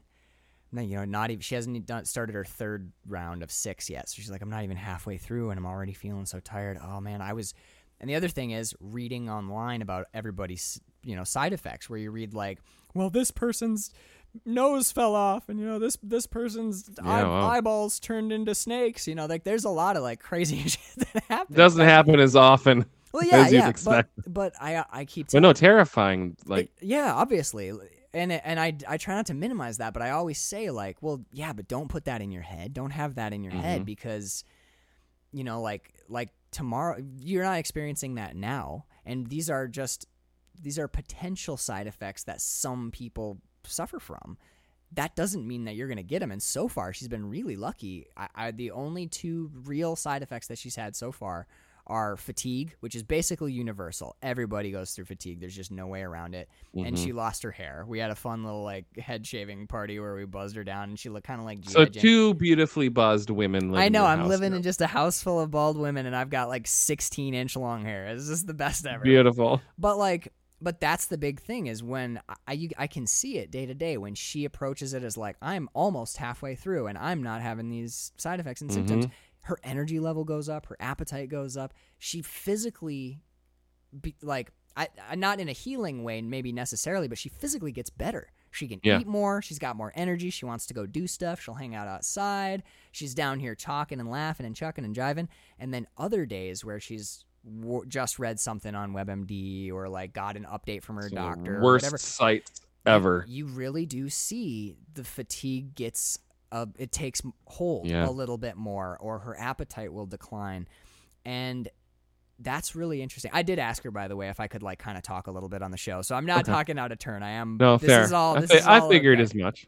Yeah, but I think that's really interesting to see that in at least a small way, her own perspective on her situation physically changes how her situation is. And it's interesting. It circles back to the earlier part of this conversation regarding like the fear of the fall. Like that's one thing like that sites like WebMD inject into a person is all of these like it shows you 1,000 different things showing you the fall. Something that could potentially never happen. Right. Is for people that even like people that get on there, like my freaking mom will get on there if she has like a sore throat and she'll freak out. She'll like, oh my God, my throat's gonna fall off. I've done it.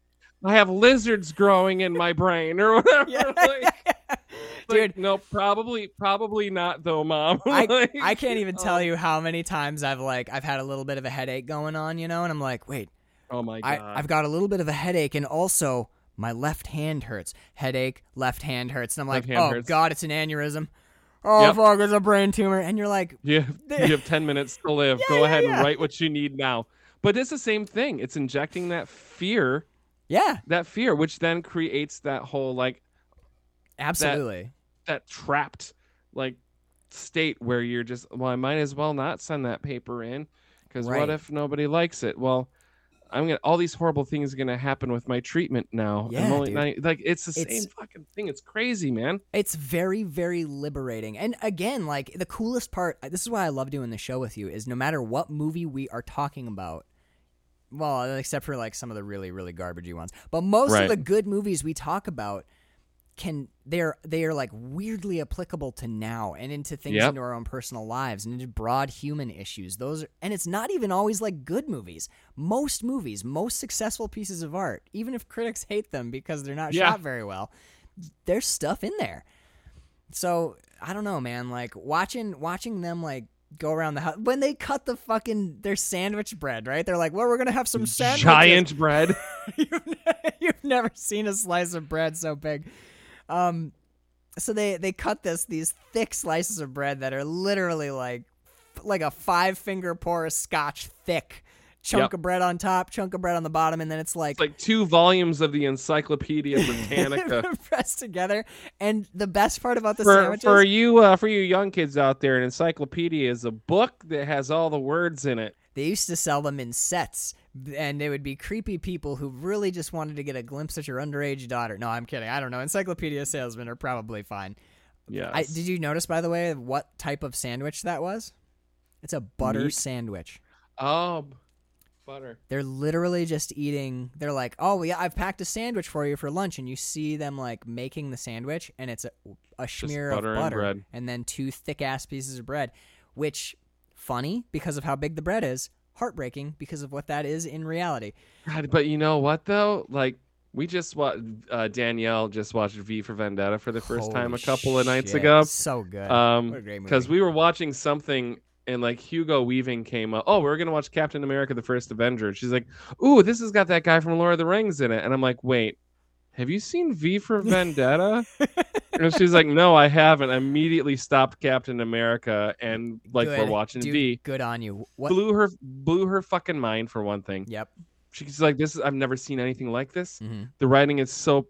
I said it's prescient, and she didn't know what that word meant, so I thought that was adorable. But anyways, Well, now in a weird way, if the movie had been made now, it's not even. It's like fuck. If you'd made it now, they would have been like, well, obviously. Well, That's how obvious, passe. But they made it in like 2005 or 6 or whatever. 5, you know? but butter is a major part of that whole when she shows up to the Shadow Gallery for the first time and he makes her eggies in a basket. Yeah. And she's like, butter, oh my God. I haven't had butter since I was a kid because it's Rationed. a banned substance Yeah, and yeah. rationed. But like they have the butter on the bread here in modern times, and it's like it's butter and bread. This is a delicacy. We've arrived. Like we used to just have dry bread. Now we have butter. For you and Danielle. Yeah, like what a wealthy man am I. But I highly recommend that you and Danielle, if you haven't read it for a while, I highly recommend going back and rereading Alan Moore and I think it's Dave Gibbons. David Lloyd. Alan Moore and David Lloyd's V for Vendetta. That comic book. I love the Wachowski film, but the comic is like times 1,000. So I had read it more recently than the last watch of the film, and going back and watching the film, having reread the graphic novel in my head, I was like, they hit so much of it. Yeah. But then there are some bits that are just like, ooh, I wish that they had room for that or space for that or hadn't combined certain things together or separated certain well, they always do that. And they modernize it too. But yeah, definitely. They do. They bring it to the more modern 2014, I think, is when the future 2014 is the film version. Right. Like, it isn't the Alan Moore comic. Like 2009 is the future. I don't remember. Well, he did the comic, I believe, at the end of the Thatcher era, so it'd be like sometime in the 80s when they did the comic, and I think it was set. It might have even been set in the 90s. 90s, yeah. Okay, that seems more like what I remember, because the future 1999 in the future. Right, yeah. Well, that was the era when we were gonna get the jetpacks and Bezos was gonna fly us all to Mars. But there's a great line in the comic. There's when they introduce the ostensible head, the head of the government who's dealing with his big computer surveillance program, the first line that he says is like it's in a little caption box, and it's, "My name is so and so and such, and I'm a fascist." And then he explains over the course of several pages why he's not ashamed to say he's a fascist, and he defends fascism. And reading that, you could almost just transpose that entire script to like most of the more radical, like, Republican politicians in the country. It's wild, dude. It's fucking really crazy because you look at it and there's even in the movie too. There's so many lines of dialogue or moments or things that happen where you're like, this is frighteningly accurate. There's a great interview with Alan Moore where that was written in the early to mid 80s. Well, dude, if you go back and read any British comics from the Thatcher era, they were all worried that Thatcher was going to do what eventually ended up happening. And there's some debate now about whether or not what they wrote about was what caused all that shit to happen. Like Alan Moore has this famous interview where he says, I was sitting down and I was seeing my country go in a direction that I was very uncomfortable with, fascism. And I thought, what would be the best visual representation that I could use to show the readers immediately that this is a fascist this is a fascist culture, and this city and this country and these people are under a really brutal dictatorial regime that has taken away all their freedoms and has asserted absolute control. And he said, and it came to me immediately, I would just draw a world that I couldn't fathom existing, where there was a security camera on every corner. So you just filled the city with security cameras. And now when you read the book, you don't even notice the security cameras, because that is a thing that happened. That's fucking London crazy, is the man. most heavily surveilled city in the world. The Washington, D.C. is man. number 2. Yep. So, like, what he used as a symbol to show future readers that this is the worst thing that could ever possibly happen to our society. There's so many cameras in the UK that they use as a plot point in Torchwood. Yeah, dude. Somebody, and he always worries. He's like, I've always been worried that somebody, somewhere in Parliament read my comic and was like, hey, that's a good that's idea. a good idea, and that's what might have caused it. I know. I'm sorry. I've taken us far afield, but we're talking about shit I like. I love me some comics. Well, it's all ties in so beautifully to modern times, though, because it's all really talking about the same shit. Like, it's fucking crazy, man. It's fucking crazy. I don't know if I think we talked about this on the first episode of this. Like, the fact that this still reads as like. It kind of makes me feel kind of horrible that a lot of what we're seeing in modern times still resonates today. We're like, yeah, well, that's still a fucking that thing. Checks out. That checks out. Learned anything in almost 100 fucking years. Like, it's pretty nuts, dude. We're actually currently, not to talk too much about soapboxy things, but we're actually going drastically backwards in a lot of ways. In recent weeks. I mean, where certain things are being removed. Yeah. Anyhoozles. I don't want to get into that shit. But... I know. It's the biggest can of worms of our. Yeah. I was gonna say our lifetime, but man, it's been a kind of is. But with seeing shit like that happen with our current government and like the Supreme Court, and then watching a movie like Modern Times, we're like, not only have we not gotten as far along as we would have hoped, we're taking away, we're retconning, if you will, some of the progress that has been made over the last 100 years or so. Right, like we're I mean, the movie bears the conversation, and I won't dig into the deep stuff, but like we're at a point in our society now where some of the things that this movie kind of looks sideways or like kind of like these are critiques in a way. Well, things that are coming, like for example, like like labor unions and certain rights for certain people. If I hint too much at it, we'll just end up in the pond. But there are things in this movie that in 1936 that are currently at that time being fought for and will shortly hereafter become the law of the land and become established, that in 2022 are being rolled back to those 1936 fucking state of affairs. We're heading all the way back to before World War II in some instances here. It's very weird, and kind of, this movie is upsettingly well titled. Yep. You know what I mean? Like, yep. It makes me nauseous sometimes. Yeah, like no matter modern times. Yeah. Yep. So I think it's really interesting. I'll just burn through the last of these notes so we can get out of here. So he goes off to go get a job so that they can get a quote real home, right? So he ends up sneaking back in and working at the same factory that he got fired from initially.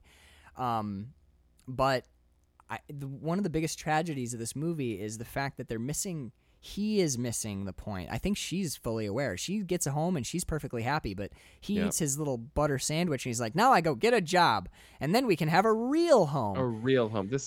But he's missing the fact that they've been at home with one another all along. Every moment these two characters are together, they're at peace, they're happy, they're having fun, they're living pleasant and enjoyable lives. and it's when he gets hung up on the trappings of it that tragedy, and obviously in this movie it's comedic tragedy, happens again Sure. and again. Like, for example, he comes in to help fix one of the machines that I think it's implied that he initially broke at the beginning of the movie. Yeah, I think yeah. And the engineer who he's like assisting gets sucked into the machine the way that he did. And obviously, there's a whole shitload of hilarious slapstick that happens in between there, but The feeding him his lunch while he's trapped in the machine is pretty fucking great. well, that's what I want to talk to because I think that's another little talk about because that's another little interesting moment where the engineer gets sucked into his own machine and his head pops out. And in that moment, he becomes a physical representation of the machine that he's made. He's a head without a body. He's become literally a mechanized man. And what we find out is, as a mechanized man, he's not even capable of feeding himself anymore. Which is interesting because it's going back to the earlier scene in the film where a machine is feeding. My goodness, I know, ladies, they're very upset. So the next couple of months, listener, where the be... machine is feeding the man, and now the man is feeding the machine in the man in the machine. Yeah, I mean, he shows up as this disembodied head, and what I took away from this is this guy's like an engineer. He's not a worker. This is the dude who designed the machinations, designed the machine, and the specialists. I wrote down these highly trained specialized workers can't even feed themselves without the working class. Who grows your wheat? Who slaughters the chickens? Exactly. I kind of don't think it's the Silicon Valley guys who are slaughtering the chickens. You need the workers and you need the working class. And what we see in this movie is the erasure of the working class because the factories and the industrial class either doesn't want to or can't afford to employ them anymore. Actually, in a fucked up way, we're actually seeing some of that in the city where you and I both live, dude. Like, there's a lot of restaurants that have been closing lately because they can't hire dishwashers because the cost of living is too high. No one can afford to live within 100 miles of the city. It's kind of getting to that point where literally you're looking at like an hour and a half commute to even even places that used to be like Kingsley, Glendale, like other places that were like 20, 30 minute like drives. half-hour drive from here. Those are Honor, now Benzie. ridiculous. Yeah. You gotta go to like Cadillac, and Cadillac's too expensive. Like, there's nowhere to fucking live. Yeah, it's ramping up all over the place. And one of the things that you see are these complaints where it's like, oh, my favorite restaurant's closing. I want to go eat at my favorite restaurant. And you're like, sorry, your favorite restaurant could not employ people to work it because this now I don't want to get into the city, but New York City is dealing with this problem. San Francisco, Los Angeles. This is most cities, I would say. Most cities are now starting to deal with this problem where the cost of living has become way higher than the wage can match, and your workforce is vanishing. And when you have a vanishing workforce, all the fun shit that you like to do, sorry, there's no one there to make it be open so you can do it. No one can make the thing happen. Yeah, it takes people to do that, my friends. In this case, the engineer can't even eat without the workers. And ultimately, he gets fucking thrown out too because once again, it's that brotherhood thing. The dude rolls through, gets to Chaplin, goes, "Get your coat. We're on strike." We're on strike. Yep. So off they go on strike. A cop gets hit in the head with a brick thrown by somebody else. And once again, Chaplin goes to jail. Oh my god. Third time's a charm. Yeah, really. he'll learn this time for sure. Isn't it interesting that this movie fucking deals with recidivism and points out that recidivism is not it's not a mean streak or a criminal streak in people. It's literally leaving jail without the tools to re-enter society. Exactly. So once again, desperation points our recently incarcerated felon who's just been freed to reoffend and go back into the system. This movie understands modern recidivism in 36. Yeah, man. That's how you get fucking Birdman kicking his stool out from under his own feet and hanging himself. Like, yeah. Steve was here or whatever the fuck. Like, I don't remember his name from Shawshank. Steve carved his name into the crossbeam. Well, no, that was back in the day, Carl. That would have been Steven. I apologize. So Steven was here. With a proper V. But it really does become like a sort of a sort of horrible wheel, you know, like when you're in jail, they let you're in such a shitty situation that you do something to try and better your situation. You're caught doing it, you're thrown in jail. You are taken out of jail eventually at some point, having been incarcerated for so long that you're no longer able to adapt to society, which leaves you once again helpless. So you do a thing to either get back into a familiar situation or to once again try and better your situation, which, of course, is punished by You go back to jail. putting you back in jail. I mean, you're not wrong, man. Chaplin goes to jail 3 times in this movie. Meanwhile, the gammon is dancing at a cafe. I thought this was kind of an interesting little, like, sort of counterpoint to his character, where his character is kind of trying to engage with the grind. He's trying to get the factory job. He's trying. And that's what he knows too. I mean, that's his particular mold in this movie. It's true, and I like the idea, though. I don't know, obviously, what Chaplin's going for here, because we don't do a lot of... We approach movies with just our own brains, and that kind of makes... I think that's what makes our show interesting, is sometimes we'll be like, and the Viking women in the sea serpents land, that's actually a metaphor for... I think the most research we do is a brief glance through the trivia section of IMDb if the movie's got some really crazy stunts and shit in it. Like, you want to find out... Did anyone die on this shoot? Yeah, did anyone die? Who was fucking who? Those are kind of the big ones. But I think it's interesting that in this movie, once Chaplin has seen inside the machine, he's no longer able to be part of it anymore. He tries again and again to become a cog. It's like that thing in The Matrix where they're like, ignorance is bliss. All that guy, is it Cypher? Cypher. All Cypher wants is to be... Joey Pants! Yeah, all he wants is to be... All he wants is to be reinserted into the Matrix. That's all he wants. He wants to just be a cog. He doesn't want to have to think, because the world is so fucking hard, and he sees how hard it is. I want to remember nothing. Nothing. You hear me? You know, like, I know that when this steak goes into my mouth, it's just the Matrix sending me ones and zeros that make me taste that it's juicy and delicious. Ignorance is bliss. You know, like, that truly... There's a reason that the Matrix is the only movie that Gnostics point to again and again. Is like, well, fuck. I mean, it's totally fucking Gnostic. Shit. 2 and 3 are garbage. The first one's a masterpiece. Once you see the clockwork, it's really hard to be part of the clock again. The gammon, on the other hand, she's working, but as an artist.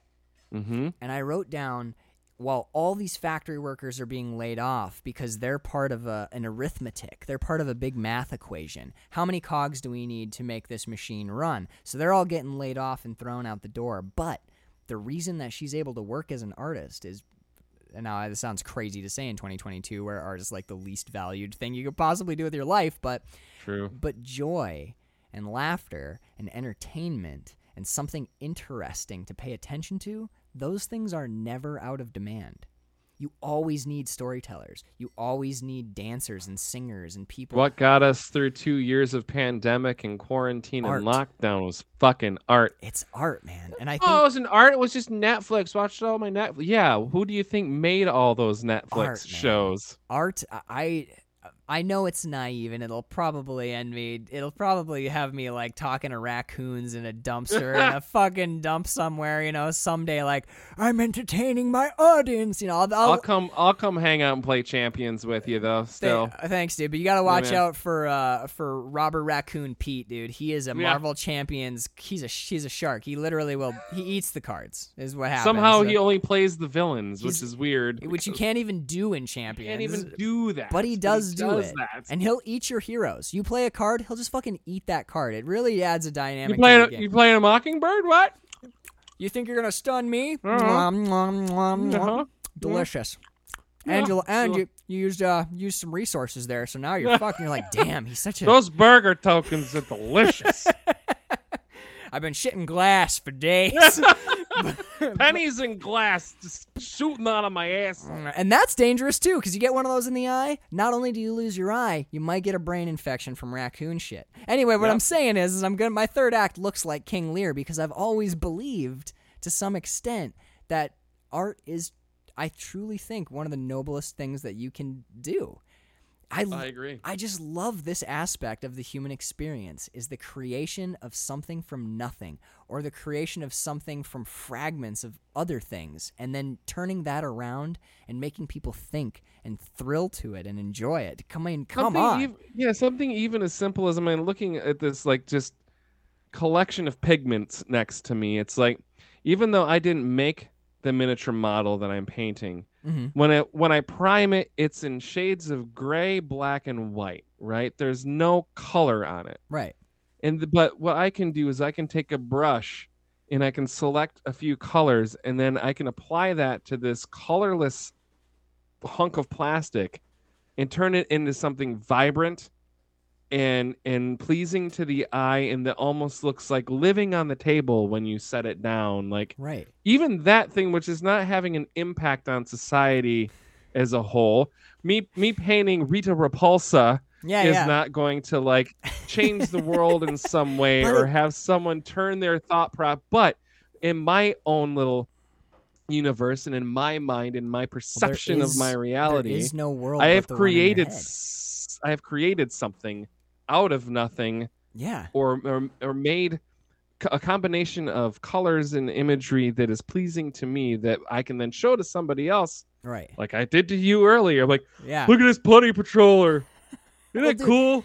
But like, I think your miniatures are weirdly, like, maybe the best example I can think of this, because a big assembly line, plug and play clockwork production facility stamped out and pumped out those gray shapes that are sitting on your table.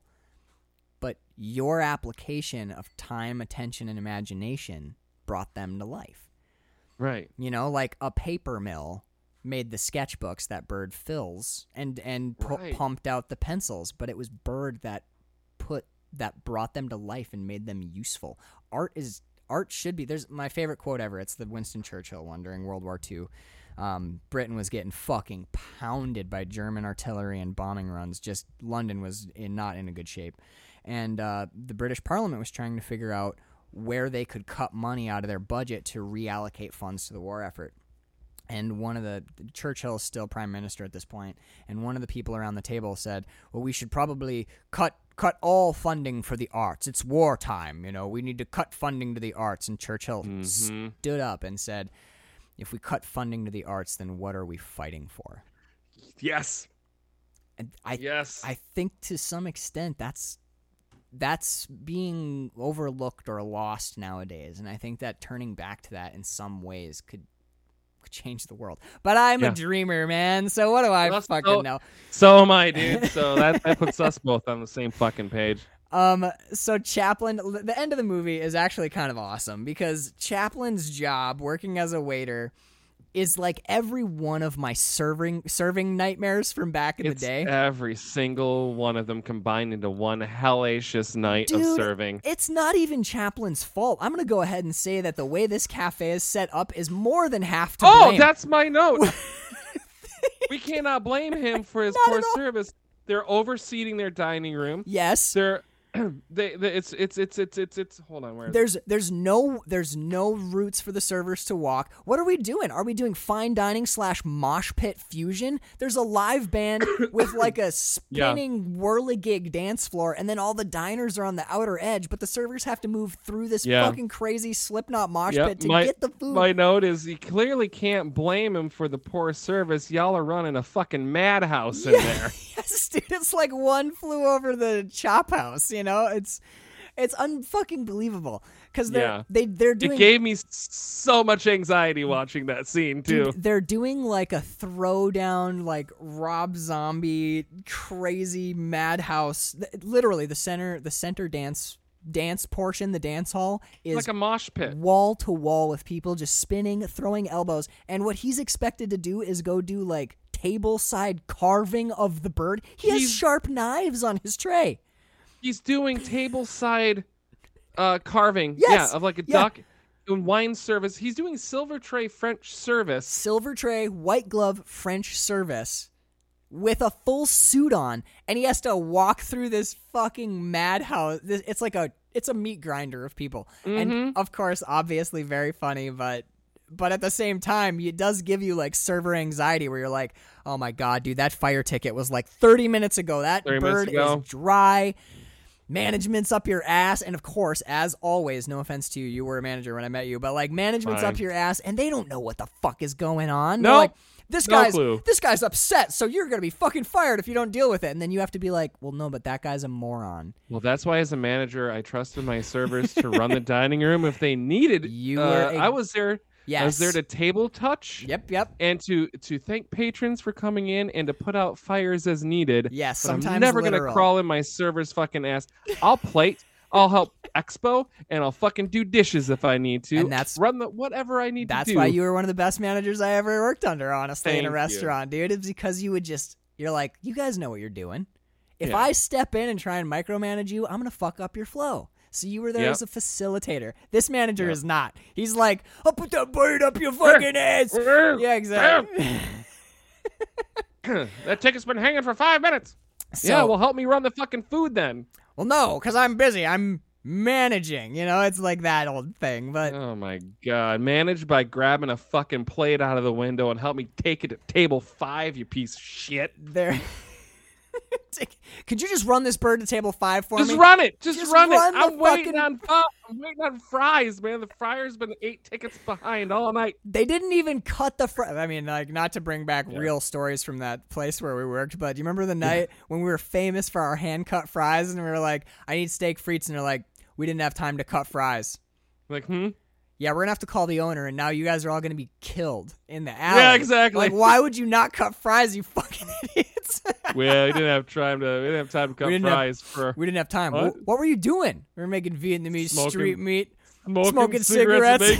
making Vietnamese street meat for comida. For comida, it's like, we kind of need the fries, guys. Well, we need the frites, though, guys. Anyway. That was one of the best jobs I ever had in my fucking life. I loved it. I loved that place, man. What a fucking shit show. So Chaplin gets basically just shoved out on the floor to go sing a song. I love this. This is one of my favorite parts of the whole movie, knowing what you told me. 'Cause Yes. I thought. Oh, go ahead. You go ahead and explain. Well, because I thought he was actually speaking a language or singing in some sort of dialect that I was unfamiliar with, but it sounded like a mix of French and German and some other like right. You Eurocentric. You try and figure out what it sounds familiar while being like, wait, it seems so familiar, but I'm not catching it. You start out for sure that it's French. You're like, that's definitely French. But then you're like, you're like, I know that. I know that. That's French. He's got that snooty, smarmy accent. That's well, wait, but I think that word that sounds like German, actually. Hold on. Is it? And then you're trying to figure it out. But so the song that he's actually supposed to sing, I just love the lyrics. Basically, I think I wrote it down. I can't remember if I wrote it down verbatim or not, but I do think, honestly, that this is the legitimate lyrics of the song. A pretty girl and a gay old man flirted on the boulevard. He was a fat old thing, but his diamond ring caught her eye. It's a story about a gold digger. But when he goes out there, he flings his hands to the side to start, and his cufflinks fly off because he's written, not his cufflinks, his cuffs. His actual shirt cuffs, because back in 36, they weren't part of your shirt. They were a thing you tucked into your jacket. The world was fucking weird. But he wrote the lyrics, or the gammon wrote the lyrics on his cuffs, and he flings them off, and then he goes to look at his wrists. I don't have my words here. And the band is just vamping. And he's just like, I'm going to keep dancing. Exactly. And then he does a little shimmy over there, and he's like, I fucking lost the lyrics. And the gammon's like, sing anything. He goes, make it up. And he's like, fuck, okay, here we go. And he's doing his thing, and he's dancing, and he's singing. And that's crazy, because this is the only time in any Charlie Chaplin film up to this point, because this is actually probably the last end of the silent era. Yeah. Jazz Singer has already happened. We've never heard Chaplin's voice before. So, if as best I can remember it, because remember, again, this episode is now like 4 months old, but what he is singing, and you get the story. When he sings the song, even though you have no idea what language why I this love it is, so much, you still get it. You get the whole story. What he is singing is total gibberish. It's every syllable, every sound, everything coming out of his mouth completely just made up. Nothing actually means anything. There's no words in the whole thing. And what he manages to do is give you the song he was gonna sing just using gestures and body language. Which is incredible, because just my brain just sort of simmering on this. We're at the end of the silent era, where the words that are coming out of the actor's mouth don't matter. We have to be informed by a card that tells us what they're saying. Right. So now we're in this film where we're incorporating the actual sound in sync with the mouth. Right. But still, that action is not servicing us and informing us of what the words actually are. We have to gather that through now his physical performance, which is taking its place of like the card giving it. So it's still like, it's playing into that. Yeah, we might have talking pictures now where the words are going to come out at the same time as my lips moving. Yeah. But it might still be gibberish. And it probably still will be gibberish. But through film, through the art of visual storytelling, we can still share information and have our stories told in that way. With the words don't matter. Right. I think I remember reading that one of the reasons that he decided to do that was because, in some sense, this character is the Tramp. Right. So he wanted to retire that character. He wanted to retire that character pure. He didn't want to retire that character with like, and now he's going to say some stuff. He wanted to stay true to the nature of that particular character of his, which was a silent film character. And also because he was doing so many other silent film standards in this film as sort of his, in a retrospective way, a goodbye to the silent era. Yeah. I think it's interesting. It's a critique of the talkies, which is like, yeah. And I think you did touch on it just now. We're like, yeah, okay, here, you guys want to hear me sing? Here I'm singing. Here are the words coming out of my mouth. Are you getting anything from them, or is my physical performance enough as it always has been? Exactly, man. You know, like that's what he's getting. That's what he's getting across. Truly, I just realized we never actually did the episode with Sarah for Singing in the Rain. No, we just watched the movie and then never sat down to like talk about it. But that would be a good one to follow up this conversation, as this is the end of the silent era. Right. And the whole plot of Singing in the Rain is jazz singer just came out. We got to figure out how to make the Dueling Cavalier into a talking picture. You don't like how my voice sounds? You don't like how I talk? That area, yeah. I can never get a word in edgewise. We're. Oh my God! I'm sorry. I just remembered the Dead Men Don't. No, the Man with Two Brains. Yeah. Perfect. It's gonna be $100. He just runs away. Duke of oil, Duke of oil. But I also think it's very cool that at the end of this movie, which is all about a dude who was a cog in the machine trying desperately to scramble back into the Matrix, what does he ultimately end up doing? He's a waiter / artist. Okay, yeah. That's how it ends, man. He becomes an artist waiter, and he's living with things are fairly legit. He comes to a pretty... And he's living with a 12-year-old gammon, but we won't necessarily... the actress is not 12. She's like 25. She's not. We figured it out in the first one. She's in her mid-20s, but yeah. I mean, I don't know. I don't know, man. It's 1936. It ain't good. I was going to say things have changed, but Ghislaine Maxwell's still running around free, so maybe not. Yeah. Well, she's not. She's in custody, but we haven't gotten any fucking answers about that. No. Sorry, it's been a real tinfoil kind of month for me. So good, man. So the very end of this movie, the last thing in this movie is the Gammon and Chaplin and the Tramp sitting side by side. And what the Gammon says, I think it's the last printed thing we see on screen. I can't remember for sure, but she says, "What's the use of trying?" Because remember, they do this beautiful thing, and then the cops show up to arrest them again because they find out that the Gammon had escaped from a workhouse.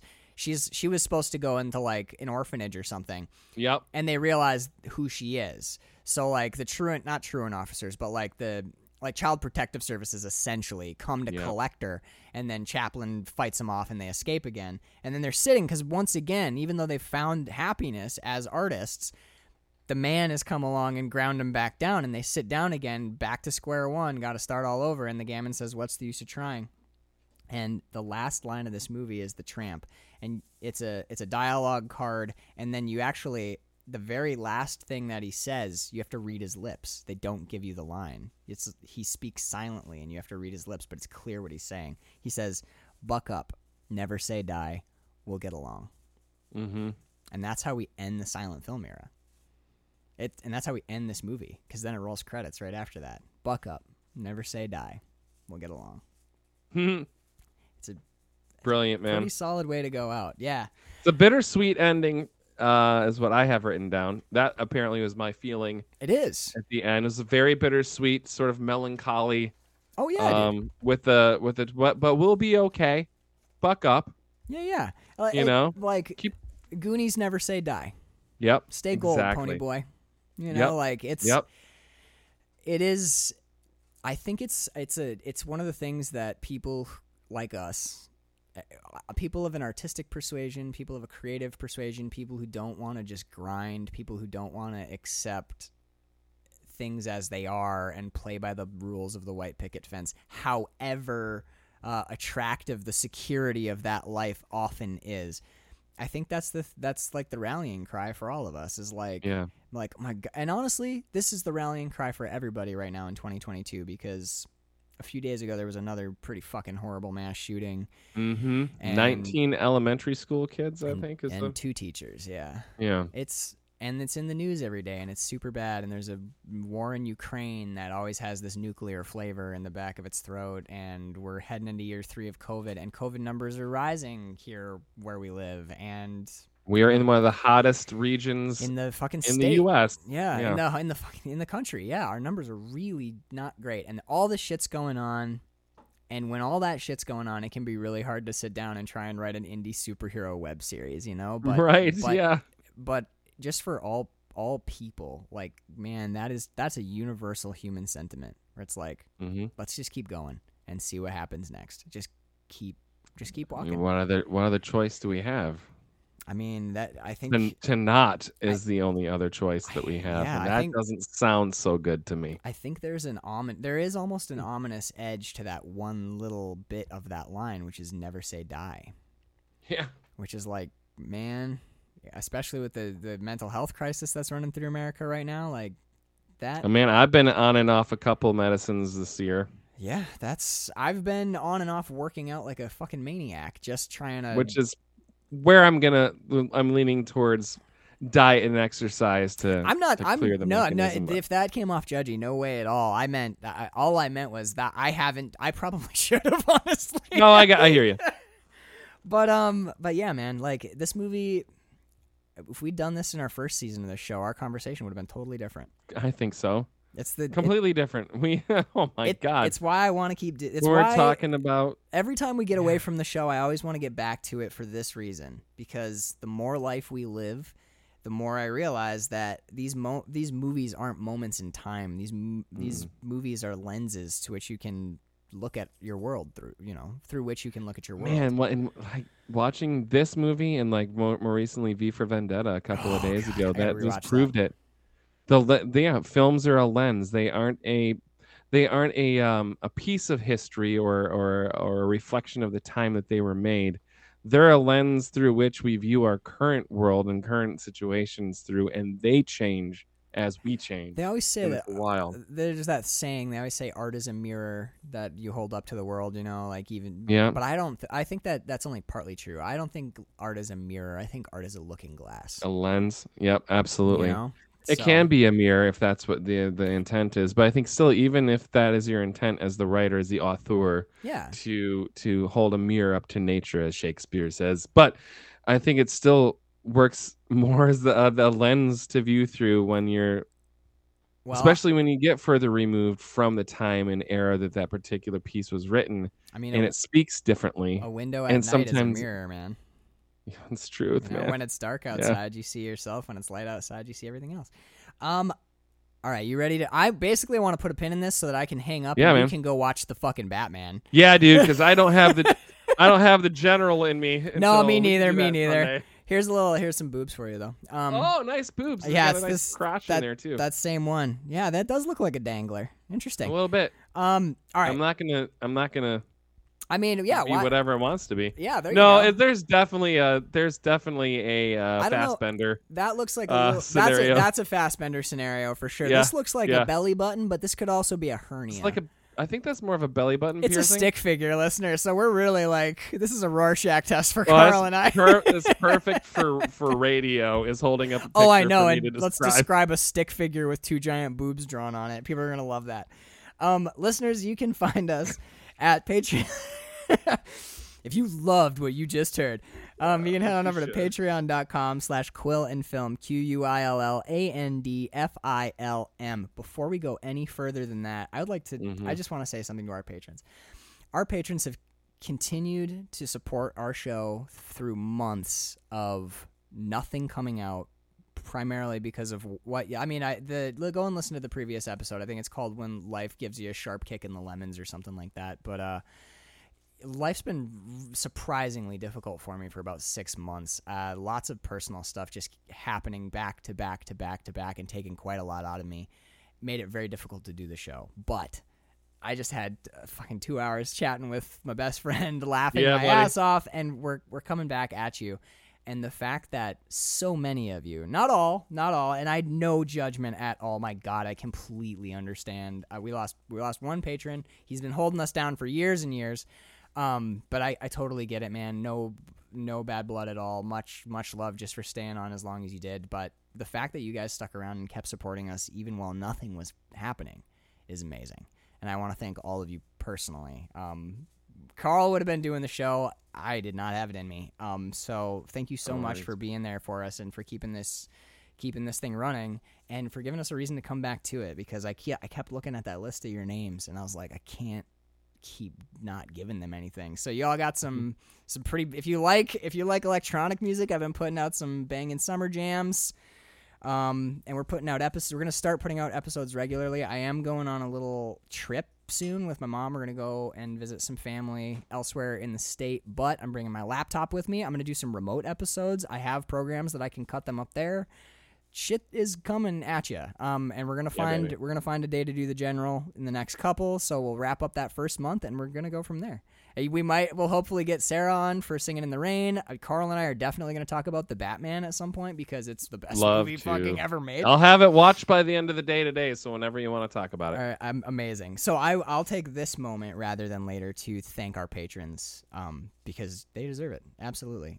So thank you very much individually to each and every one of you. Thank you, Casey Scheibe, John Scheibe, William Rockwood, Danielle Hartley. Dude, Danielle Hartley is a tramp. Danielle Hartley. We got to get that hussy out of here. Danielle Hartley is a living saint. Although I hear Danielle Hartley is great in Chicago. She's pretty fantastic. Thank you so much, Connor Sweeney. Thank you, Kelly and Mike Wagner, Brian Jackson, Sister Sarah Hartley, Jeffrey T. Morgan, Kevin Ramirez. Thank you, brother. Thank you for hanging out as long as you did. Love you so much, dude. I've never met you. I hope I meet you someday. Thank you, Cassandra. Your podcast is fucking kicking, and I swear to God, someday we will do some Ryan Gosling movies for you, and I will try and get back in touch. Thank you, Katie Clark. Thank you, Leslie Ty. Baloney Shoes, as always. Your name is disgusting, and it just makes me want to vomit every time I say it, but I love it so much. Thank you, Kristen Stewart, Micah Maybe, and Mariah Rosado. You guys are incredible. Really, really appreciate all of you. You can head on over to quillandfilmproductions.com if you want to see, basically if you want to go and see where I post the actual episode proper. You can go and download them there. I haven't done a ton else with the site, but it is where we host the original episodes if you're looking for easy downloads. We are Measuring Flicks on Instagram and Facebook. And honestly, Patreon's the best spot to find everything else that we're dropping because we try and push stuff there. If you want to send us an email, measuringflickspodcast@gmail.com. And honestly, that's it. Next week on Measuring Flicks, we're going to wrap up our discussion of the silent film era and the memorial month for my grandma with 1927's The General. or I mean, honestly, as I've been calling it, Mad Max Fury Railroad. That's fairly appropriate. Basically what it is. So you guys, honestly, I watched it once and thought it was just okay, took a few notes, but then a bunch of time went by and I watched it again. And watching it the second time, I realized that it's a fucking brilliant movie, and I took 2 pages of notes. Man. So there's going to be a lot to talk about when we come back with that. After that, I believe our next month, Carl and I are going to, after we hang up, we're going to get together and talk about a little bit about what movies are coming up next, because obviously we're months and months behind. So we're going to see if maybe we shuffle some stuff around to get some episodes we really want to get to, get those recorded next. So that's what's coming up next for Measuring Flicks. Carl's done with Wine Club. My schedule has settled, and I'm once again figuring out that there is like a rhythm, a very workable rhythm to life in my house. I feel like for the rest of this season, we should just do all like mid 90s to early 2000s rom-coms. I mean, look, you could honestly just say 90s like movies. Serendipity and shit. Like, I'd watch it, dude. I'd watch a lot of John Cusack. Shakespeare in Love. Vehicles. And Yeah, man. Fuck yeah, dude. Definitely. Romeo Actually, plus I wouldn't Juliet. mind that at all. I'm down. We'll talk. it. We'll talk off air. Sure. Thank you all so much for listening. I know we rambled, but we haven't talked to you in forever, and we wanted to give you some bang for your buck. So love y'all. Tune back in when Carl and I will have thrilling discussions about questionable films from the 20s. Mm-hmm. And again, thank you all. Thank you all so much for listening, and stay tuned for more Measuring Flicks. You're fucking You're a fucking genius. I don't know why I didn't think of that.